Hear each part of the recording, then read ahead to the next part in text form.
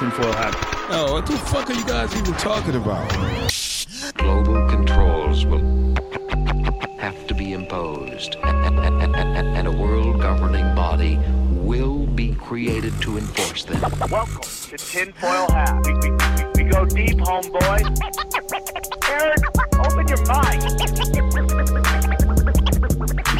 Drink from the fountain of knowledge. There's lizard people everywhere. That's some interdimensional shit. Wake up, Aaron. This is only the beginning. Dude, you just blew my mind. Are you ready to get your mind blown? Welcome to Tinfoil Hat. You know I am. You know I'm here to do. I'm here to rock. Join me as always, Xavier Guerrero and my man, Jay Nice. Hey, guys. Hey, sorry. So, just so you guys know, like things in my life had changed, and I had to reorder when we record. So we're now recording them both on Mondays. And know my luck, the first time we do it, I throw out my voice. So I'm sorry, but man, we got another killer show for you. Okay, we have Ian Ferguson from White Lotus of Light on. I've been talking about this guy forever, and he did not let us down, man. He came on here and crushed it, knocked it out of the park, and it was a great conversation. So did you guys enjoy it? It was great. Absolutely. It was great. Yeah, he dropped the hammer of the gods, like you would say.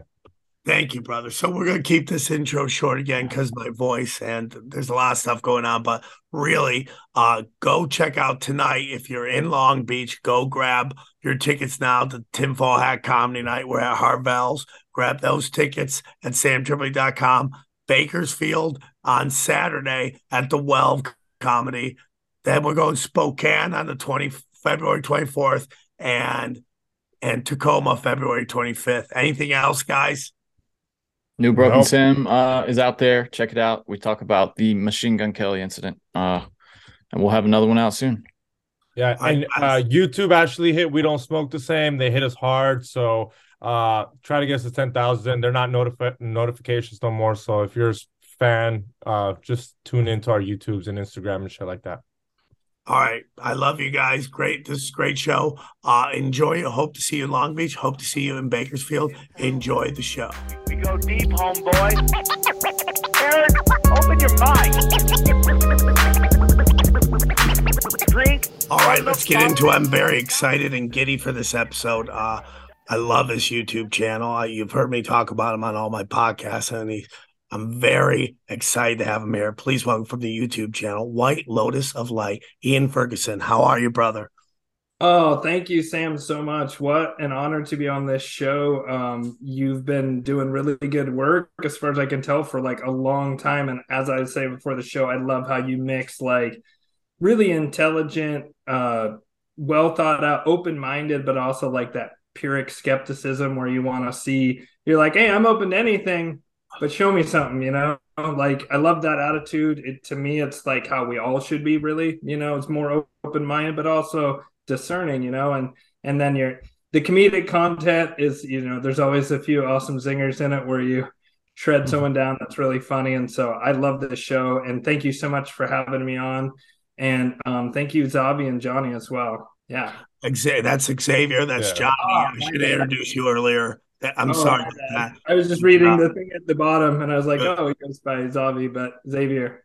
Cool. Don't worry about Of course. it. Xavier's out. You're in. You're on the show. Dude, you're on a high pedestal. It sounds like, Mount Rushmore's dude. coming. Mount Rushmore's coming. So yeah, I'm we're very ready to go. excited, man. And when I found your episode, I was sharing it with everybody because it's such great information, and you really broke it down. And for me, and I want you to tell people about yourself, but for me, it's like everything you say was talked about were just another piece of this puzzle. Like, does it just click in?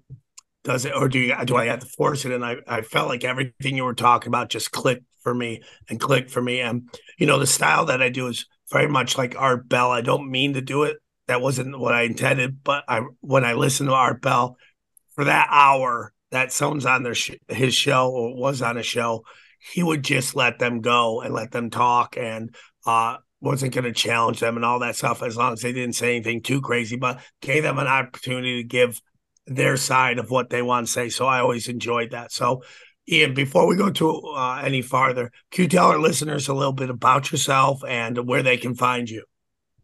Yeah, absolutely. So you can find me on White Lotus of Light on YouTube, and then whitelotusoflight.com. And then I'm trying to decide if I want to have like a public profile and a private profile on Facebook, but a lot of people do have friended me on Facebook who just follow the show, and that's fine. I mean, at some point I'll max out on that. I don't really like that whole thing where you don't have privacy anymore kind of thing that happens, but that's the price, I guess, of getting some attention and eyeballs on your show. And so people can find me there.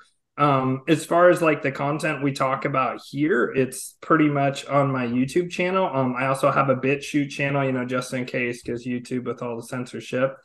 And a bit about me. So the main thing I do is I'm a Vedic astrologer. That means that I practice Jyotish, or the science of light. That is the astrology of ancient India, which is a bit different from the kind of astrology probably most people know, which is the Western tropical zodiac astrology. I actually study that too, and I'm not one of those people that thinks it's one system or the other. I actually think both work. I just think they do different things.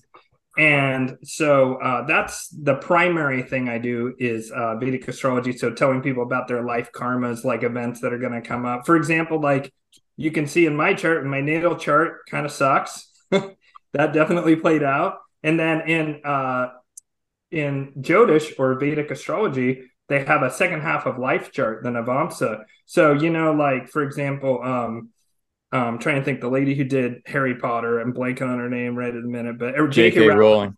Yeah. So like, I haven't 100%ed on this yet, but I'm just going to use her life as an example. And that is that, when she was like 39, she was out behind the Sainsbury's getting food before they put it in the dumpster. She was on the government dole. And by the time she was like 43 or 44, she was a billionaire. It literally was like a 5-year period of her life where she went from being a welfare mom to being a billionaire, or very close to be a billionaire. It might have taken like 6 or 7 years, but it was insanely fast.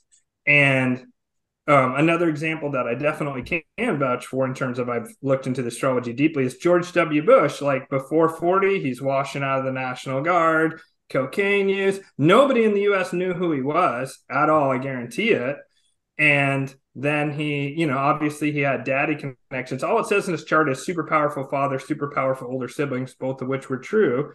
But his second half of life chart is just completely insane. By the way, can we swear? Can we drop F-bombs? Yeah, light it up. Yeah. Yeah. His chart is, and I will say it, fucking insane. Like his second half of life chart is just completely off the charts powerful, like global figure in history, right? We're talking about Bush, the shorter and dumber, right? W.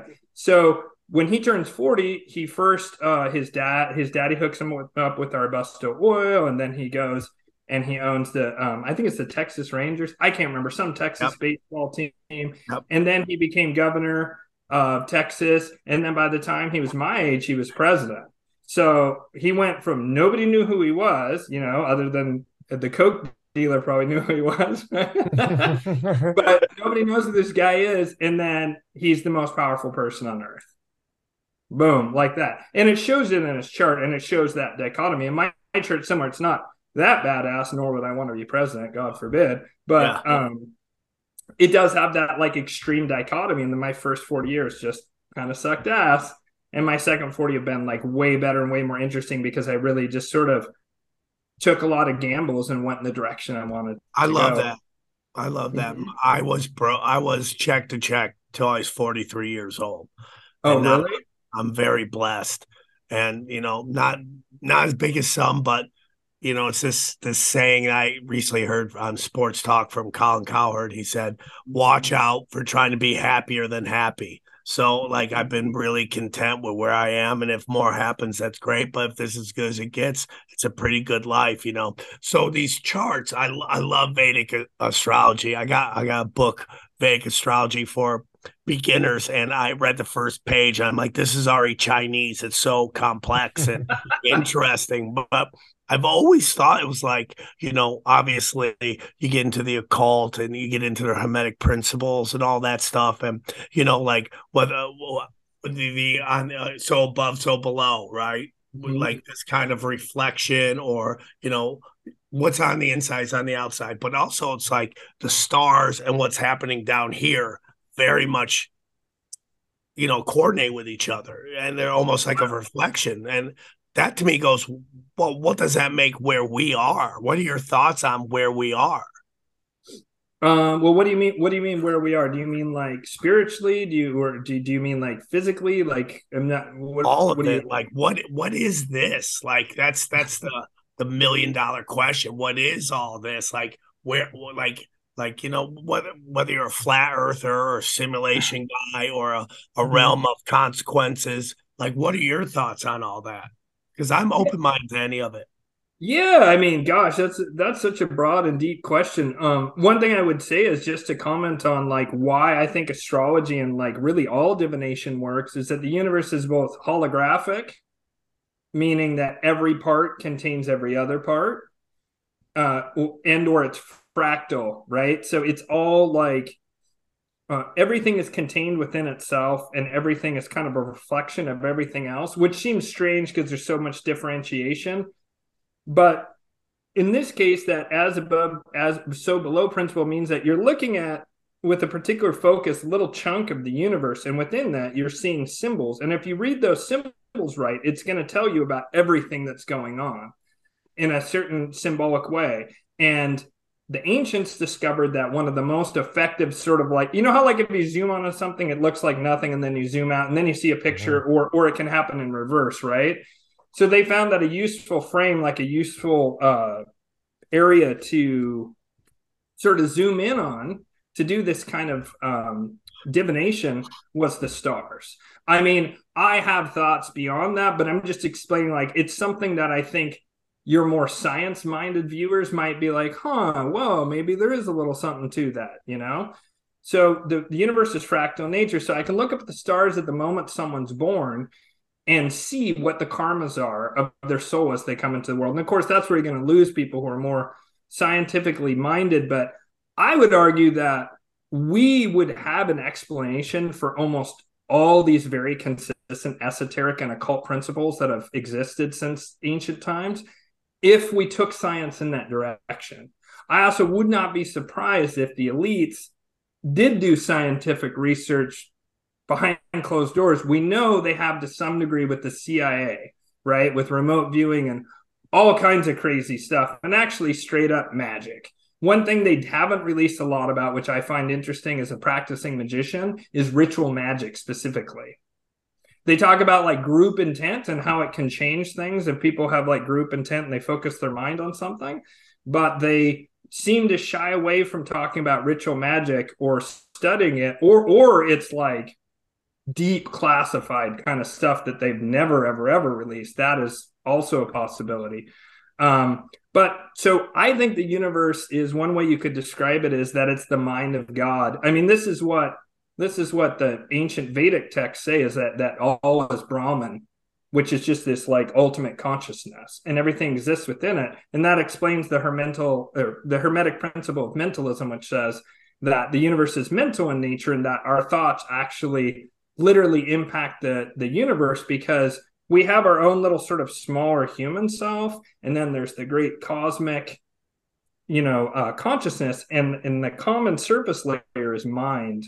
The mind that we can interface with and the mind of God has a common surface, which is our mind, and therefore it's a two-directional thing. We're both a receiver, we're a transceiver, we're both a transponder and a receiver.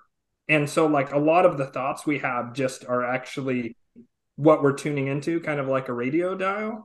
But our thoughts also can end up changing reality to some degree. And the more of us that think in a certain direction, the more likely that becomes, especially if it's a smaller change. The bigger the change you try and influence, the more difficult that is to achieve. But this is why you see so much stuff. A lot of people talk about this revelation of the method, and where they're doing these crazy like Super Bowl halftime shows, or like the most obvious stunning, and I don't know how anybody could watch it and not go, wait a minute, is the 2012 Olympic Games opening ceremony. Have you seen that? It's just absolutely insane. I mean, they have a coronavirus, like the little spiky TikTok nurse dancing. That honestly, like of all the stuff, like every time I think about that, it just sends a shiver down my spine. I don't even fully understand what that's about, but I think there's some kind of like dark occult significance to that act that I haven't quite, like, I don't understand the symbolism behind it, but I always find that particular thing chilling. Yeah, the dancing nurses. I mean, it's insane. And then the giant skeleton, like wizard guy with the bone wand, exploding wands. Like, viewers, if you haven't checked that shit out, check it out. And so why might they do something like that? Well, what they did is they put all this symbolic information into the subconscious of everyone who viewed that. And most people, being not magically savvy or esoterically savvy, they just were like, that was trippy. I'm definitely going to remember that, but I'm not really going to think about it. Yeah. And that's exactly what they want. Hey, guys, real quick, I want to tell you that this episode is brought to you by the free 5-day CBDC opt-out challenge. Have you guys heard of CBDCs? That's central bank digital currencies. Listen, central banks worldwide, like the Federal Reserve, are developing CBDCs that will give them absolute power over the economy and your finances. CBDCs will allow central banks and governments to spy on all of your transactions, program your money so you can only buy certain things, freeze your funds, fine you, tax you directly, and shut you out of the economy. Remember when the Canadian government froze the bank accounts of citizens who donated to the Freedom Convoy? That's just a glimpse of what they'll do with CBDCs. But you have the power to break free from this system before it's even here. Want to know how? Go to CBDCoptout.com. There you'll be able to join the free 5-day CBDC opt-out challenge going live February 6th to the 10th. This will give you a proven step-by-step method for buying and selling goods and services outside of the central bank financial system using alternative currencies, free markets, and powerful communities of freedom-loving people. If you want to know how to break free from CBDCs, go to CBDCoptout.com and join the free 5-day CBDC opt-out challenge that runs from February 6th to February 10th. Hey guys, I want to tell you about our friends at Factor. I love Factor. I use Factor. And man, I love their meals. Let me tell you about Factor. This new year, you've got goals, and Factor is here to help you achieve each and every one of them. Save time and have the energy you need to tackle everything on your to-do list with Factor's ready-to-eat meals delivered straight to your door. Get Factor and not only skip the trip to the grocery store, but skip the chopping, prepping, and cleaning up too. Factor's fresh, never frozen meals are ready in just 2 minutes, so all you have to do is heat and enjoy. I've been on the low-carb kick lately, and no matter your lifestyle, Factor has the meals to help you live it to the fullest with keto, calorie smart, vegan, veggie, and protein plus meals on the menu each week. They're prepared by chefs and approved by dietitians, and each meal has all the ingredients you need to feel satisfied all day long. Looking to cut back on takeout? Get Factor instead. Not only is Factor cheaper than takeout, but the meals are ready in just 2 minutes. That's way faster than restaurant delivery. Get Factor and enjoy clean eating without the hassle in 2023. You just choose your meals and enjoy fresh, flavor-packed food delivered to your door. It's ready in just 2 minutes, and there's really no easier way to eat well. Achieve and maintain your goals this year with Factor. Get America's #1 ready-to-eat meal kit and start saving time, eating well, and living your best year ever. Head to factor75.com/tinfoil60, that's 60, and use the code tinfoil60 to get 60% off your first box. That's code tinfoil60 at factor75.com/tinfoil60 to get 60% off your first box. Everything is magic to me. Like, is everything conspiracies? 100%. Is everything magic? To me, 100%. And I could talk to you about Vedic astrology forever, and maybe we'll do it on another show sometime, because I'm really excited to talk to you about the Venetian black nobility. I watched your I don't know if you can see it, but I watched your thing, and I bought the Financial Vipers of Venice book, and I'm loving it. It's very deep, very spiritual. It's you got to really digest a whole bunch of stuff, but I want to start at the beginning because there's so much going on out there, and I could just talk to you forever, but I feel like we should just get a starting point. And you brought up Tyre. Is it a city? Tyre tried in Tyre, yeah.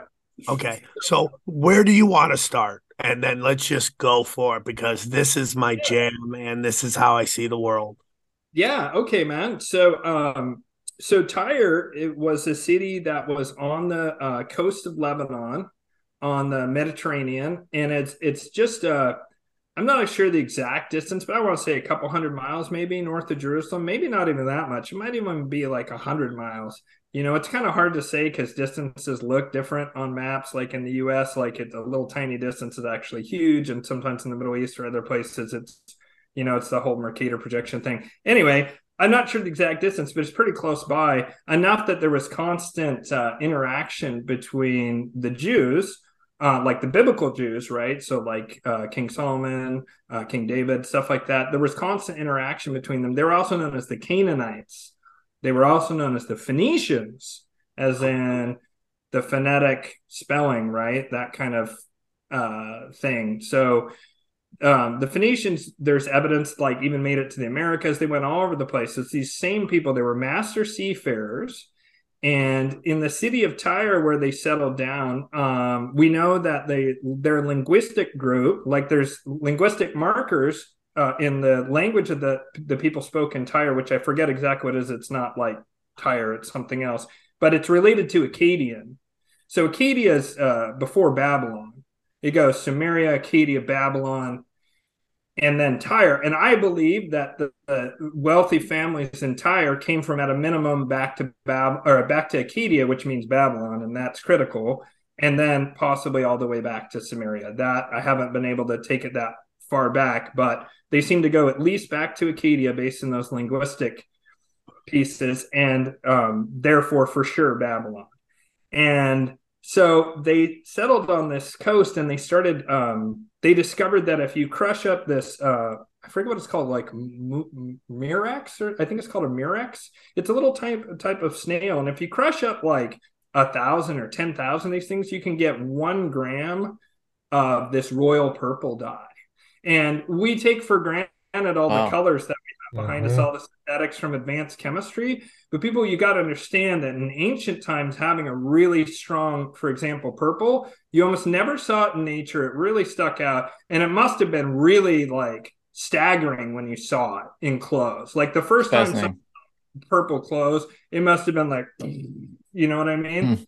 And the reason it's called royal purple is because it's so fucking expensive that basically only royalty could afford it because of the amount of gathering of all snails and crushing them, and it took a lot of effort, and it was a very closely guarded secret, kind of like silkworms much later.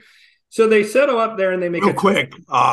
Great. I have friends of mine on the internet, My Maria, the Human Vibrations. They talk about how important the color purple is now today.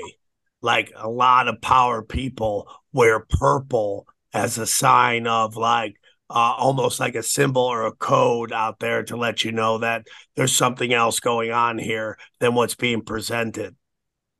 Yeah, I mean, there was that whole thing where Hillary wore that purple, actually, it's probably the best I've ever seen her dress. Not that that's a high bar to casually stroll over, but she was really sharply dressed in her concession speech to Trump, where she also was like, there were people who were theorizing that they were going to go to like a Soros-style color revolution, and that it would be called the Purple Revolution, was what people were saying. And Bill was wearing a purple tie, and basically, like, what I took that particular symbol to mean is like that the Malachian, we'll get into that, the Malachian elites of both the Dems and the Republicans were coming together and were saying, we're going to fuck Trump.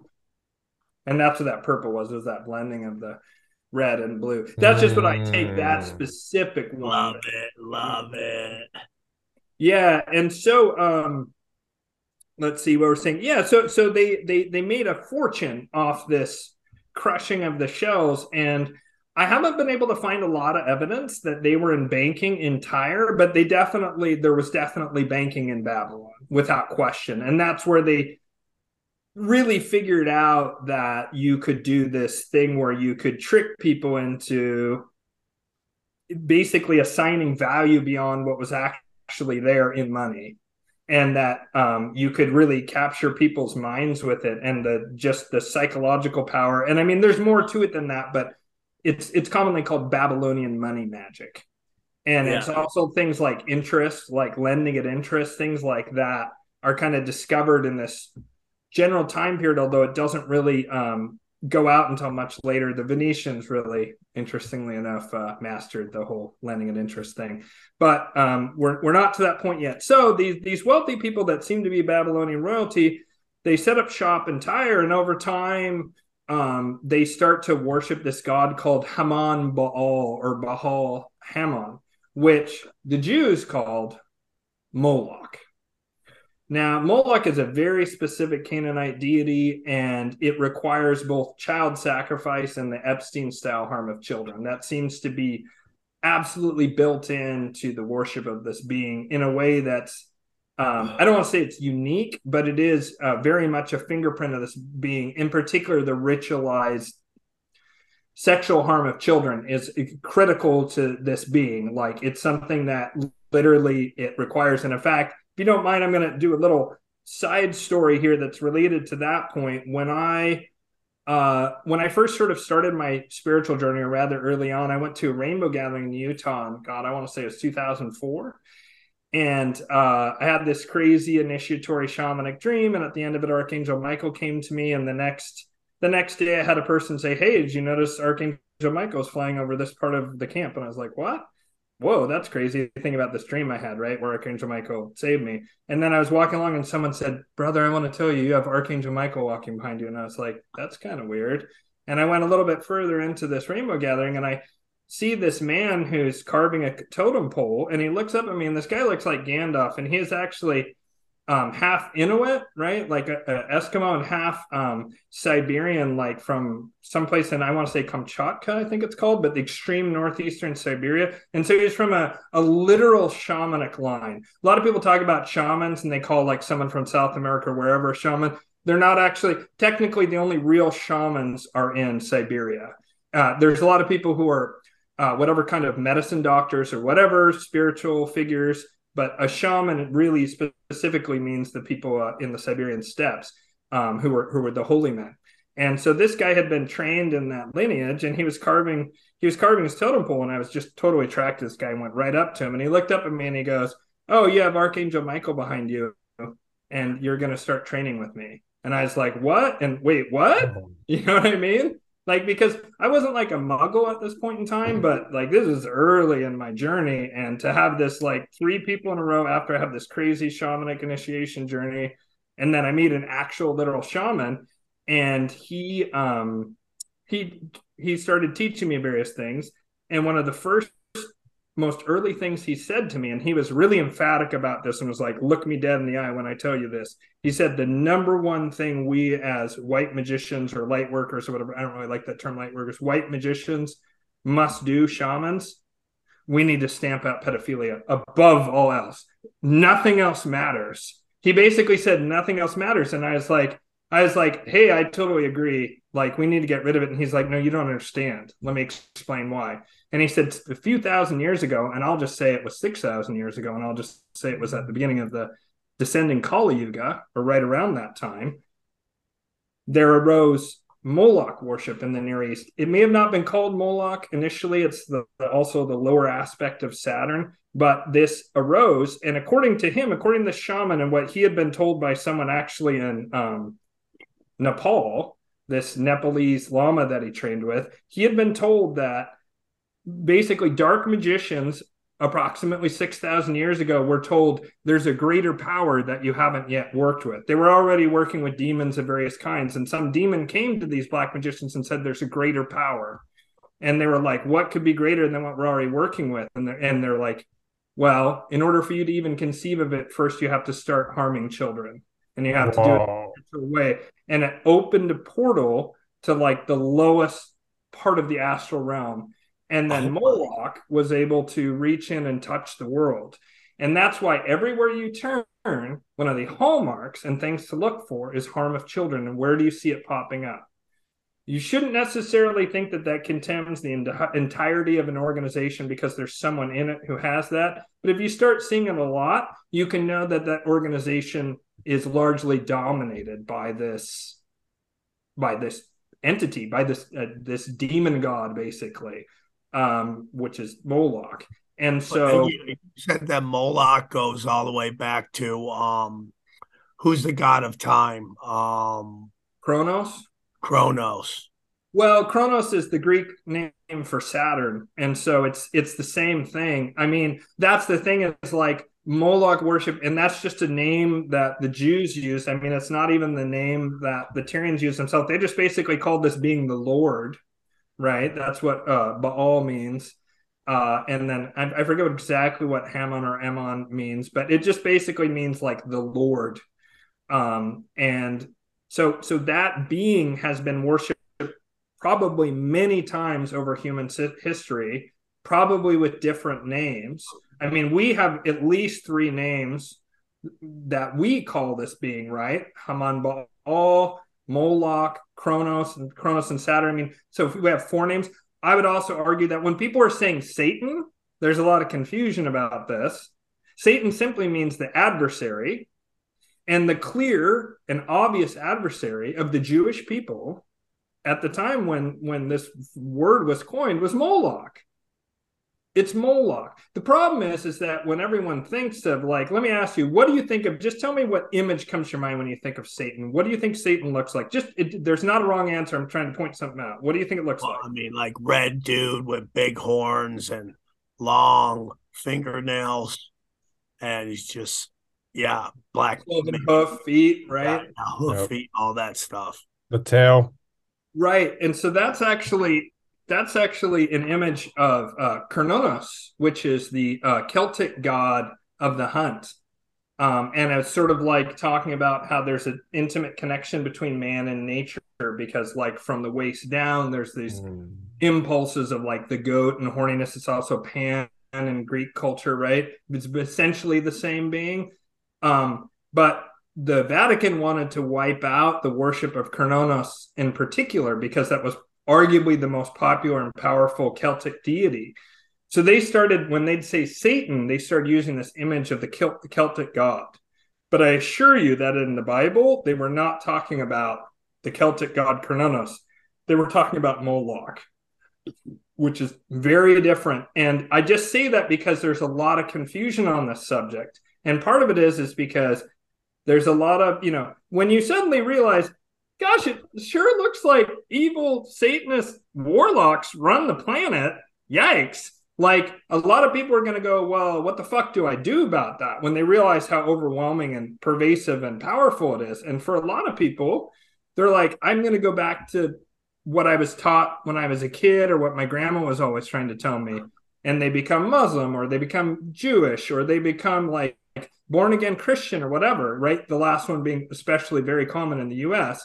And there's a lot of real dichotomy thinking. You go to my church, specifically my church, or else you're bad, you're misled, and da-da-da-da-da. And there's lots of factionalism even within Christianity. And so people get sloppy and they start saying, oh, Satan is Lucifer, is the same as Baphomet, is the same as Moloch.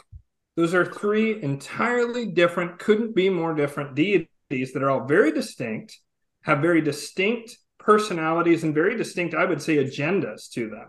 And they exist both independent, in my opinion, they exist both independently, as in they exist the same way we do and have self-awareness and are an intelligence.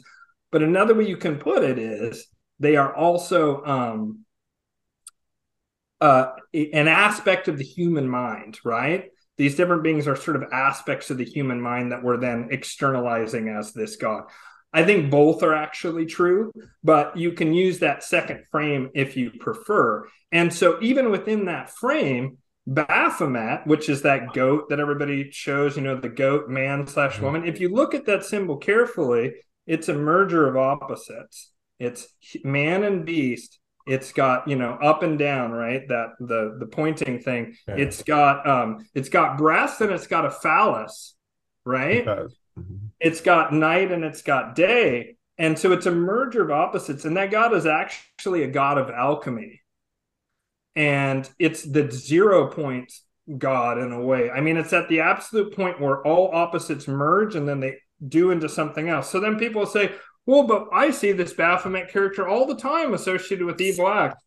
You're not wrong. The thing is, Baphomet's totally neutral. So you can appeal to that God, regardless of what your agenda is. And the God's like, oh, you come seeking transmutation or transformation? Let's do it. And so if you're evil and you want to make the world more evil, you can come to Baphomet and try and transform the world through Baphomet into evil. Or you can transform the world through Baphomet into good. It depends on the intent of the person.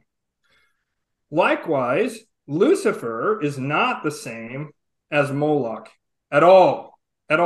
They do have some crossover. In fact, I have this diagram. Have I sent you that? Maybe I can send it to you in chat, and when you guys can put it up. There's a diagram I like to use to kind of show this. Hey, as you're doing that, real quick, let me say something. So this is where we get into some interesting stuff, because I love these conversations. There's a lot of you out here that might be listening, and you have your beliefs and your religions, and this show's all about you loving you and you loving and believe whatever makes you be a better person and treat your fellow men well. We just have conversations here, and I love these conversations because I know that what is up is really down in our society, and they've demonized us, and they don't want us to know how special we are or what this realm is and all these stuff. So I just want you guys to know that these are conversations, and I don't even have to say this because you guys have been with me so long, but I just really want you to know, like, these are the conversations we like to have on the show because I think they're super important to have. And if you don't believe it or you don't see it that way, that's okay. It's just it's a fun conversation. And at the end of the day, take what you like, leave what you don't, and just be a good person and love people. And that's what the show's all about. So I just want to get that out. We're not trying to push anything. We're having a really great conversation because everything has been flipped. Is everything a conspiracy? Yes, everything is a conspiracy. And when you start to understand that, you can have much better conversations. And again, you can have conversations on things that maybe you don't necessarily believe 100%, but just be, okay, let me hear what he has to say, because Ian's very, very well versed in a lot of stuff. And that's why I'm excited to have him on. So I just wanted to get that out. Everybody comes in with what they believe. You're more welcome to leave with the same feeling right there. It's just, let's have a fun conversation that you can't have everywhere else. So go on, Ian. Sorry. Oh, beautiful. No, Sam, I agree all the time. I all the time tell people, this is I've put a lot of time and effort into researching and coming to the conclusions I've come to. And they're also open-ended. I don't feel like they're final. I don't feel like they're definitive. And I think that anytime that I think it was Robert Anton Wilson said, certainty is the death of reason. And I think you got to be real careful not to be too certain about anything. And that's kind of, something that I try and apply all the time on my channel too, for people to take what resonates and leave the rest. Because, I'm not trying to convert anyone. I'm trying to just explain what I've discovered, and hopefully it's helpful to people. We're back. Let me tell you about our good friends at Manscaped, everyone. Breaking news, everybody. Manscaped now sells beard products. That's right. They are once again revolutionizing men's grooming with the brand new Beard Hedger Pro Kit. From a beard trim to a fresh shave, the technology behind the Beard Hedger Pro Kit allows you to shape your signature beard look. Now you can finally use Manscaped products to make your drapes match your carpet by going to manscaped.com and using the code TINFOIL for 20% off and free shipping. It's time to tame your mane. Nobody likes a weird beard, dude. So say goodbye to all your stubble trouble with Manscaped's Pro Beard Kit. I just got the Beard Hedger Pro Kit, and the trimmer is incredible. I was a little sheepish using it on my facial hair because there's not a ton, but I'm never going back. It's got so many adjustments, 20 hair cutting lengths. It's incredible. all with one guard. That's right, I'm talking about the Beard Hedger. This thing is a juggernaut for fixing faces. First off, it's cordless. It has a rotary wheel that, like I said, gives you 20 hair cutting lengths, all with a single guard, so no more messy drawers full of extra add-ons. That's right, face grooming doesn't need to be that hard. You can get 20 beard lengths and just one guard. Plus, it's waterproof, so you can shave in the shower and avoid all the hair in the sink, and maybe your wife or girlfriend won't kill you. The titanium-coated T-blade is tough on hair but smooth on your face. The Pro Kit doesn't end there, though. They have also created 4 dermatologist-tested formulations for your post-trim care. First, there's the beard shampoo and conditioner, because you need to remember that your hair is different. Your beard hair is more coarse and easier to damage than the hair on your head.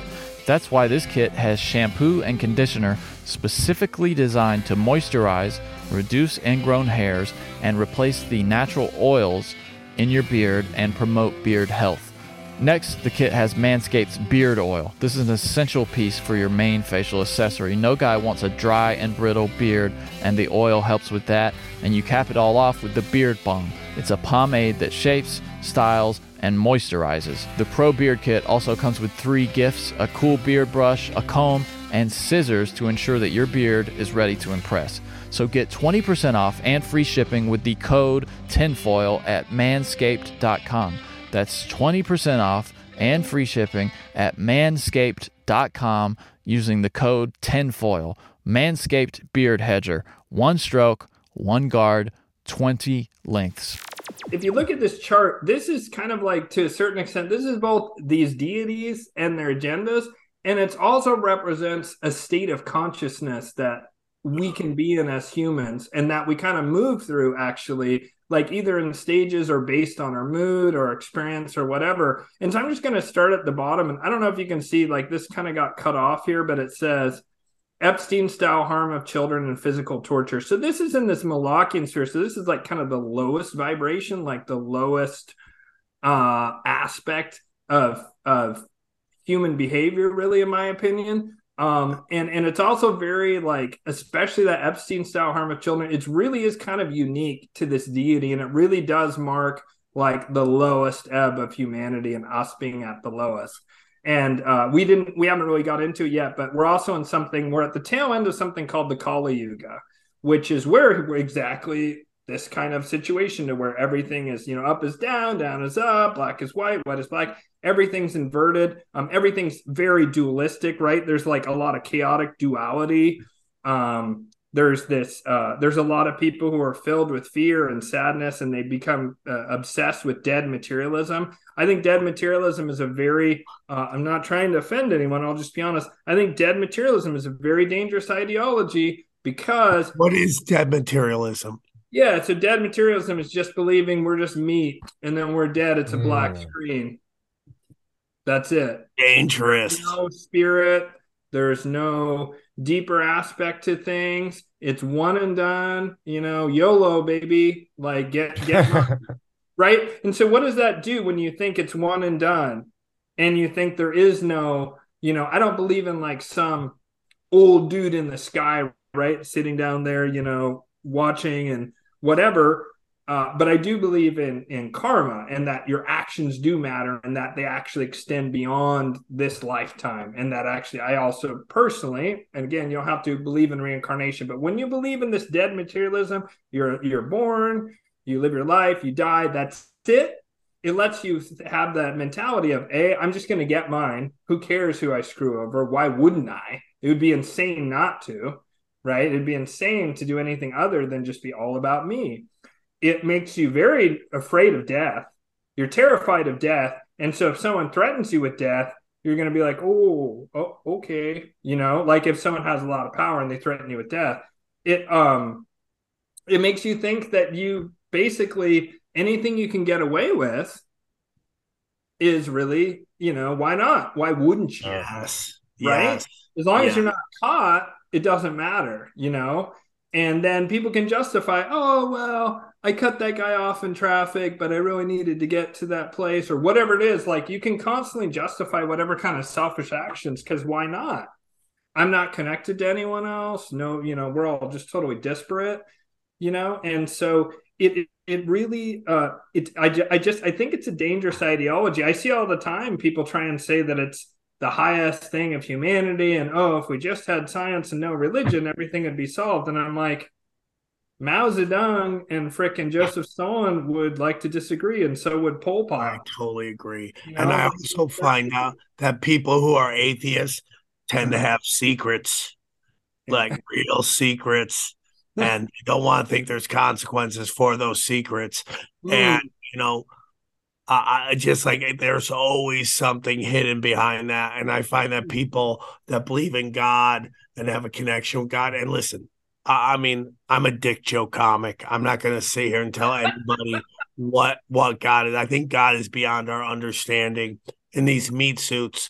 But when I do higher vibrational stuff, I feel better about myself.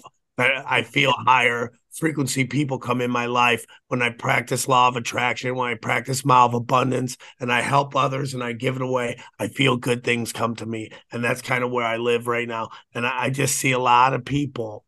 You know what? It's so funny. It's like, and then we'll get back to this, but I have so many successful friends like that are beyond successful. Like we live in Hollywood. These people moved here to be in Hollywood, and they got all the cash and prizes, and they're miserable. And because it's like they kind of had this dead materialism view of it. I love that term. It's such a quality term. And they kind of had this view of whatever it takes and nothing really matters. And I got to get mine. And they got to where they wanted to. And it was just still didn't fill them with light and love. And I think it's a very important point. I totally agree with you on dead materialism. So about being atheist. I grew up Catholic, and at one point I was atheist. I'm more spiritual now. But the reason you become atheist is because you don't want to pick the wrong religion. As stupid as that sounds, I remember being a little kid and I learned, I'm like, well, what if I pick the wrong one? And Mom's like, we picked the right one. Don't worry about it. But I do remember being like, what if you pick the wrong one? And it's like a joke everyone's done. Like it's a hacky joke. But that's where you become atheist, because you don't want to get the wrong one. But you can be spiritual without picking a religion. Yeah, maybe. I don't know. I just find atheists just, I don't know, man. I'm really into downloads and reading energy, and that's the energy I get. It's like you got a secret and you don't want to deal with it, and you don't want to think there's repercussions for your actions. But go back to what you were talking about. Sorry to cut you off. Oh, no worries whatsoever. I hear you, like choosing the wrong religion. I'm not religious per se. I kind of just have my own spiritual practice, working with the angels, just meditation. I try and do good works quite often, working on my own, facing my own shadow. So I'm not pitching any religion, and there's plenty of religions that obviously have their faults. I will say, so this isn't going on YouTube, right? I'm just trying to think how careful I need to be about it. Okay, so like trying, but we're not going to do it. I do notice that a lot of people who are religious seem to be on the side of fighting against this global tyrannical bullshit, almost regardless of their religion. And I notice almost all atheists are lined up behind the Davos agenda, technocracy, and transhumanism and all that stuff. And it makes sense, right? Because these people are saying, they're dangling the ultimate carrot. Oh, you can upload your consciousness into the cloud and live forever, or we'll figure out how to clone your body and you can upload your consciousness into your clone. Like there's all this like whiff of that you're going to get immortality, which is funny because that's what religions offer too in a very different way. And so really, to me, scientism is its own religion at this point. I mean, the evidence is all around us.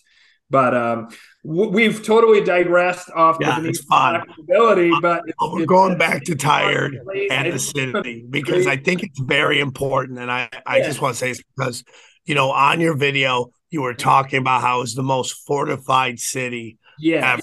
And the siege was so huge, and it was done by Alexander the Great. And like, to me, that says something to me, because I've always been like, why does the power elites have such problems with Russia? They've hated Russia forever. And I go, does this go all the way back to this battle and this attack? And we just see it over and over again with even like the Khazarian mafia. I don't know if you're into that as well, but the Khazarians versus Tatarians or Russia. I just find it interesting. So when you brought that up, it really resonated with me. So yeah, we'll get back to that. So yeah. It's interesting because some people, this is contentious too, but a lot of people say that Alexander the Great was of Scythian descent, right? And that basically most people who have light-colored eyes are of Scythian descent originally. What is Scythian? Scythian. There are people who actually weirdly are where like Khazaria would later grow. Like it's right near the Caucasus Mountains and right like north and east of the Black Sea. There was waves of emigration out of there. They talk about this used to be called like the Indo-Aryan language group. And then thank you, Hitler and the Nazis, like now Aryan is forever seen as this evil racist thing when it's nothing to do with it. And people were talking about Aryans long before anyone knew what National Socialism was. It was a term that had been used for, I feel like at least a century prior to Hitler. And plus Scythians are mentioned by like Plutarch and like, super old school historians. So, there isn't really any debate about whether or not they existed. The debate is like where they were and so forth. But there is some evidence that Alexander the Great and the ancient Greeks were Scythian and actually were fair-haired and light-eyed, weirdly, and that modern Greeks are actually people who came in like a later migration. Anyways, just because you said Russians who are the same Scythian stock, and that thing between the Khazarians. And so I was trying to tie together what you're saying. Yeah, love it. I wonder about that. That is interesting. But so, yeah, Alexander took the city of Tyre in around, I want to say 323 BC, there around, something around that. He took Tyre in what's roundly considered like the greatest siege ever.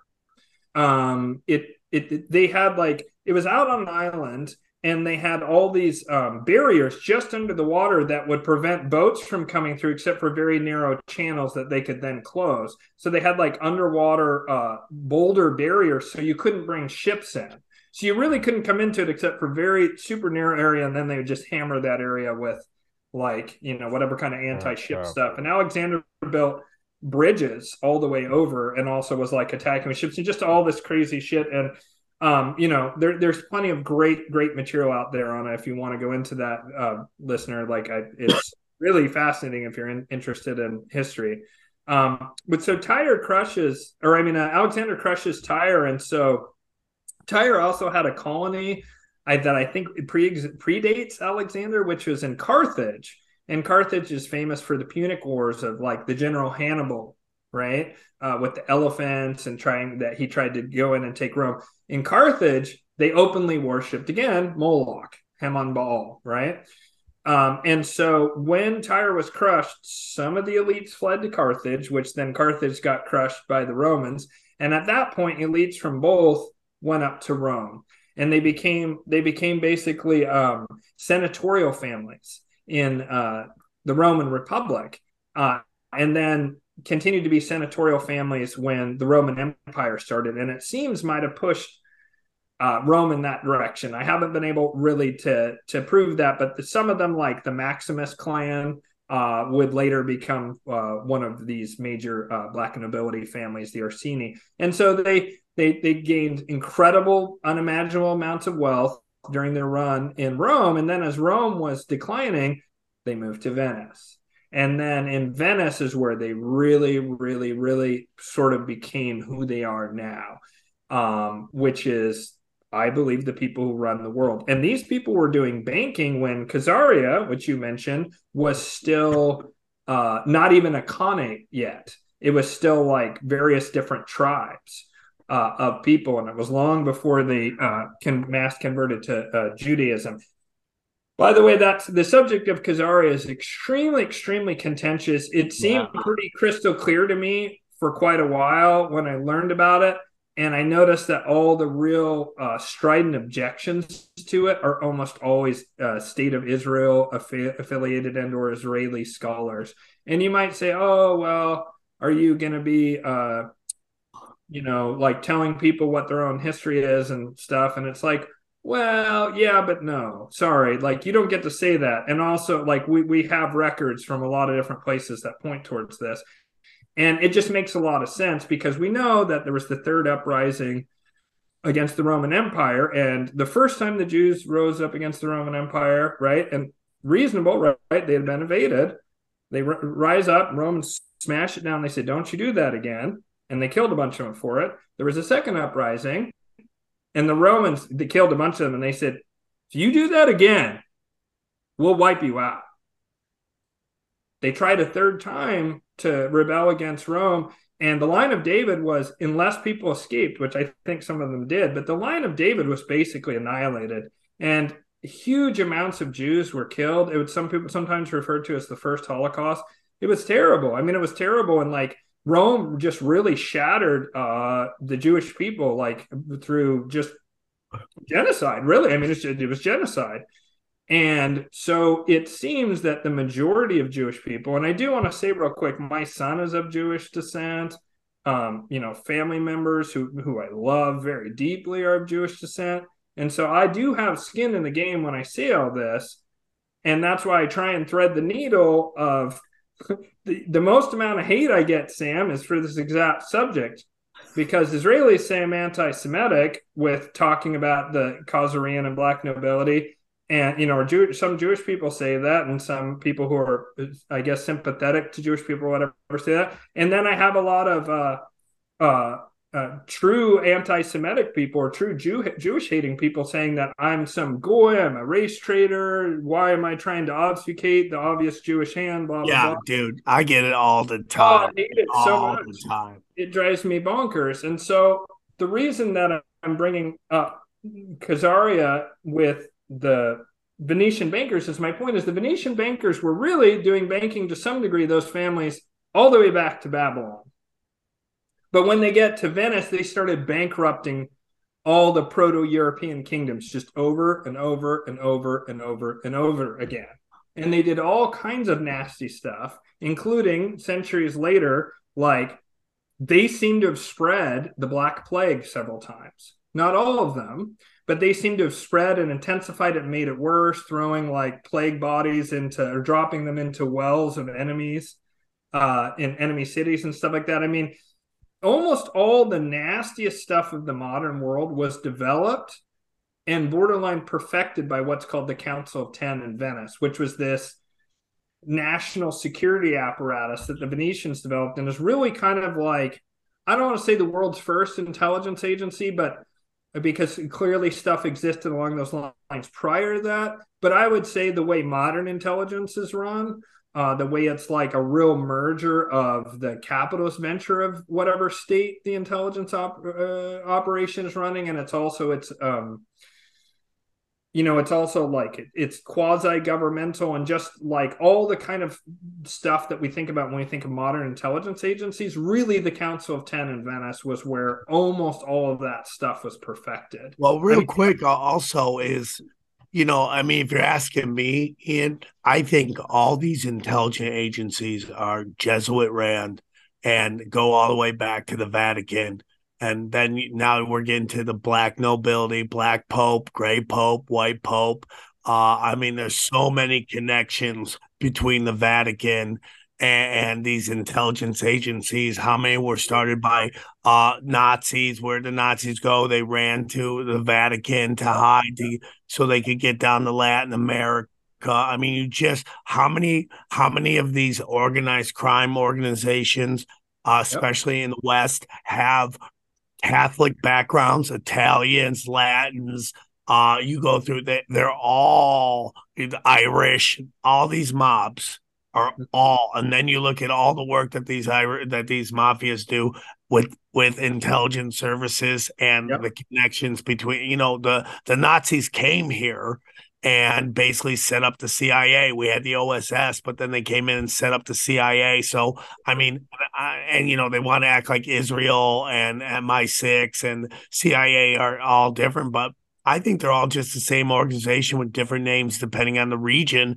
And, they work in places the other ones can't, and they all work together. And they all, in my humble opinion, are the basically law enforcement for the elites, which to me leads to the black nobility, if you're asking me.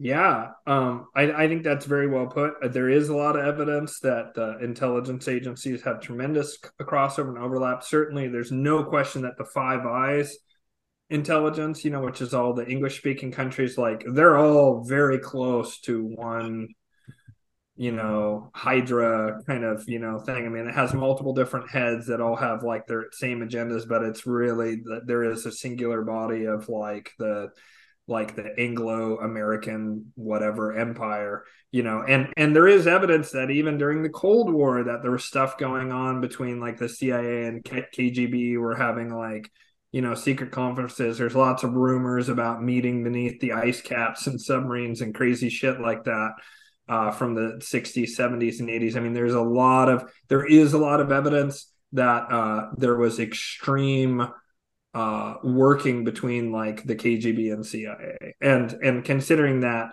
the CIA was Nazis and the KGB is the Marxist Bolsheviks who were propped up by the City of London and Wall Street yet again, and that's who funded them, and that's also who propped up and funded the Nazis. So I mean, you start to wonder, like, where do the lines lie between these agencies, or are they just one a weird hyper-organism like you're positing there? I don't think that's an unreasonable conclusion to draw, and certainly there's something to what you're saying. They absolutely communicate and coordinate with one another, and sometimes one agency will do something that's completely not in the best interest of their country. Example, KGB and the Berlin Wall coming down, right? And just all the looting of Russia that happened directly after, that was absolutely facilitated to some degree by the KGB, although there were dissenters in it like Putin, right, who were nationalists.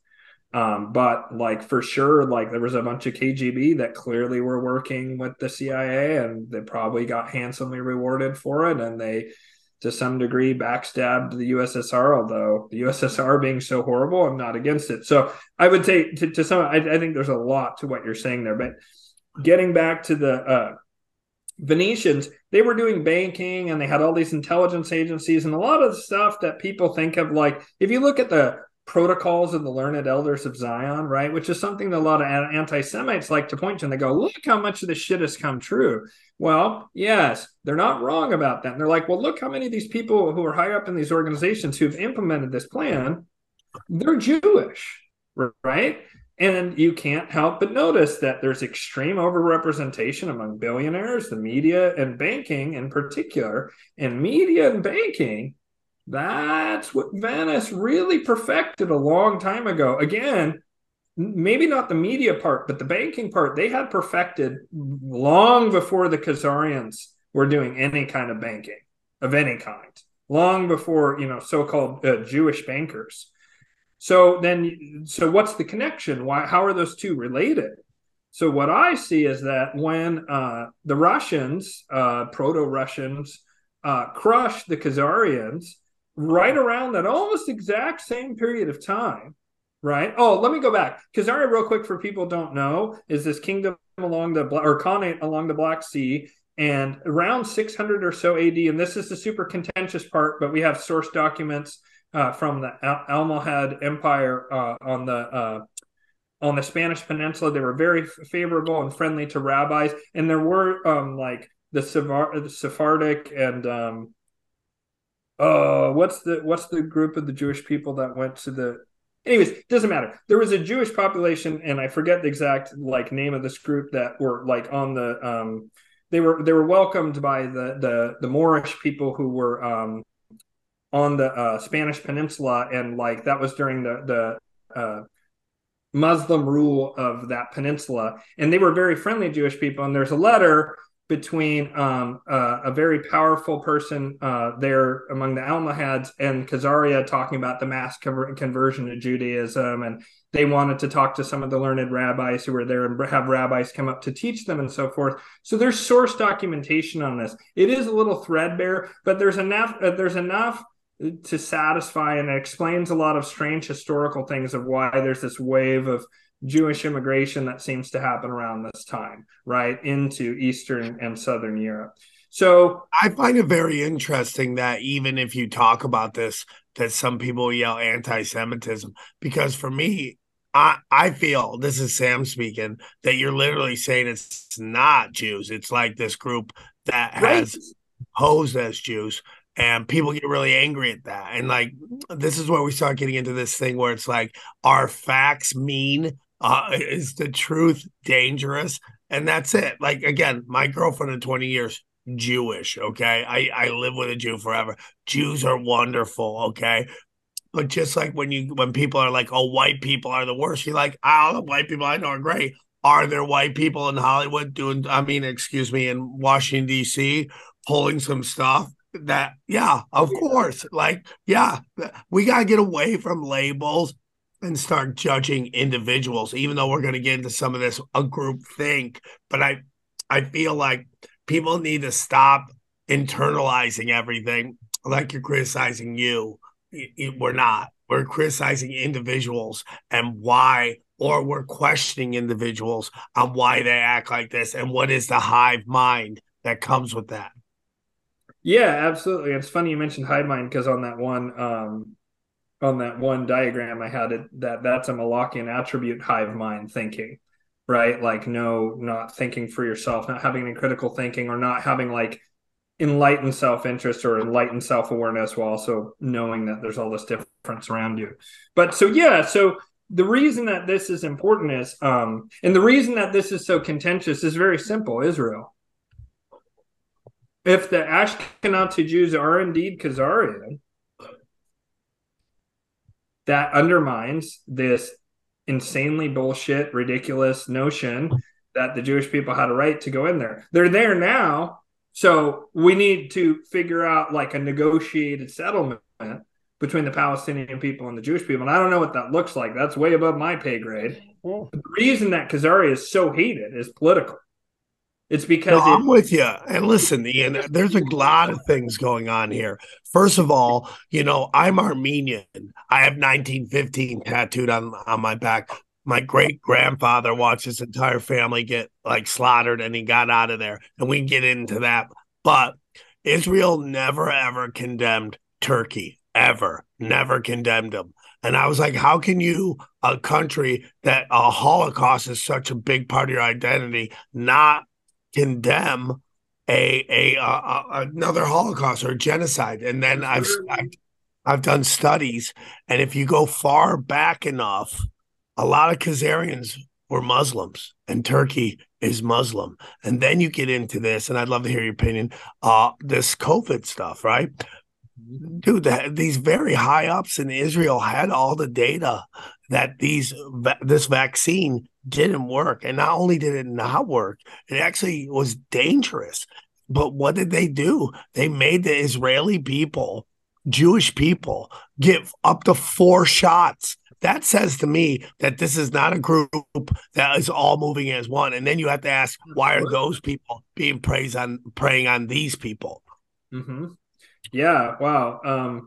Yeah, no, there's a lot of very strange stuff. And it's funny because Hitler justified when some were worried about the Holocaust, like against Jewish people, which, by the way, like I think people get caught up in things like numbers and the 6 million figure and all this other kind of stuff. Look, I've been to Birkenau and Auschwitz, and you can just feel the energy there. I don't think there's any doubt that a lot of, a ridiculous amount of Jewish people, a ridiculous amount of gypsy people, which is never talked about. That's actually the biggest group that was killed, the Roma people.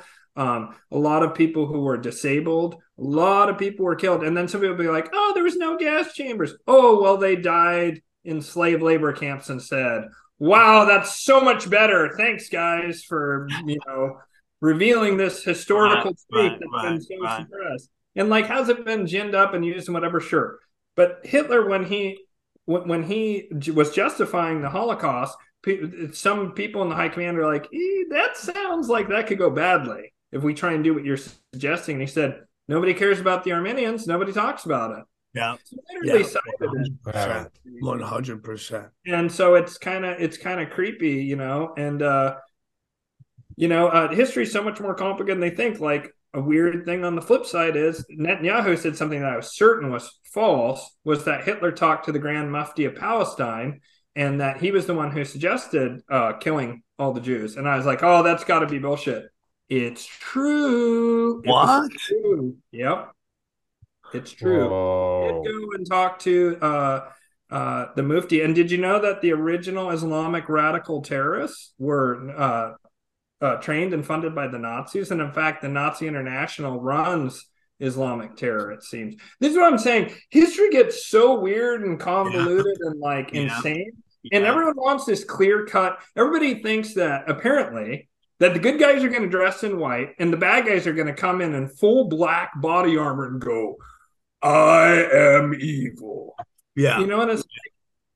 Nobody fucking does that, bro. Nobody's ever appeared on the world stage and said, hey everybody, I'm going to ruin your life and kill so many people you can't even imagine. And I'm going to subject you to unimaginable horrors. Yeah. Like, all right, yeah. Nobody says that, guys. They come in and they say, we're helping you. We're protecting you. There's bad guys out there. Oh, no, there's some terrible virus. Give us power. Whatever it is, they always come in and say they're helping you, but only 100% of the time. They never announce themselves with the Imperial March from fucking John Williams saying that they're bad guys, for Christ's sake. And this kind of gets into like manifestation and stuff like that. I really wonder sometimes, Ian, if like what humanity would be like if there wasn't this Molochian group of people that constantly causing chaos and violence. Like, you know, like the other day, just Antifa just showed up in Atlanta. And by the way, none of them live there. And they just all decide to show up at one time. No, there's a hidden hand there. The Gulf of Tonkin, Laurel Canyon with the music. There's always a hidden hand that is trying to cause chaos. And so I'm always like, you know, people want to blame Jews and all this stuff. I'm like, you're ridiculous, bro. Like, that's low-hanging fruit. It's too obvious. There's so many layers above that. They want you to believe it's them when they're just trying to live their life. Most people want to live their life, but we see when it's with Al-Qaeda, ISIS, they're always funded by the same people. All these false flags always funded by the same people, and it's not an Abrahamic religion. They wear those religions as masks so they can walk around and we don't take them out. That's why they do it. It's way above that. It's way above any Abrahamic religion. Right. Absolutely. And so, like, Kazari, just trying to bring it back, just to get this timeline out there, people should go watch the Venetian Black Nobility if they want to truncate. This is an amazing conversation. I'm loving it. But for people who want a little more, where I'm able to at least be a little more coherent, like watch the Venetian Black Nobility thing on the White Lotus of Light channel. I get the timeline like much cleaner. So Kazari Falls, and right around that exact same time, there's factionalism. That's another thing that drives me nuts. In addition to everyone having black and white thinking, people also are like the elites are monolithic, lockstep, perfect, singular unit. And I'm like, you'd already have a brain chip in you and you'd be eating the bug paste and you'd never be able to leave your house. Things would be so much fucking worse than you can possibly imagine if these people already had total power at the elite level. They don't need power at our level. If they have total lockstep control at the elite level, then we would be fucked. Clearly, there's factionalism. And we know this because these people all want to be king of the world, but there can be only one, Highlander style. And so they always stab each other in the back. It's fucking inevitable because they all want to be holding that crown. And it's something I think is actually the most easy way to give someone a hopeful narrative that's reality and fact-based is that, like, look, there's factionalism. There's schisms in the elite. They circle the wagons for us, but they fight behind closed doors. And I tell you something, if and when they knock out the internet, they'll kill each other in mass. And it'll be like this. When it happens this time, it's not going to be like some very lengthy conflict between the elites, although there could be regional wars. When the real elite fighting happens between the groups that I call the Luciferians and the Molochians, it's going to be over real fucking quick. It's going to be talking about because of advanced technology. And you're talking about when the internet goes out, that's when it's going to happen? Well, that's what I think, because think about it, right? Let's say that you're a group that's trying to take power. You want to be able to control the narrative around it, right? And so in order to do that, you need to not really have any narratives floating around while you take care of business, while you round up these guys and whatever. And then you go, okay, we're going to blame the Malakians for COVID-19. We're going to blame the Malakians for the Epstein stuff. We're going to blame the Malakians for central banking. We're going to blame the Malakians for all the fucking lies they've done around, I think I already said COVID, but like I can already see what they're going to lay out for people and what the groundwork is being laid for. And then they're going to have Nuremberg 2.0. And people say Nuremberg 2.0 and they're like, oh, it'll be all good guys like it was. If you go and watch the original Nuremberg trials and you actually understand that event, that was a fucking kangaroo court and a half.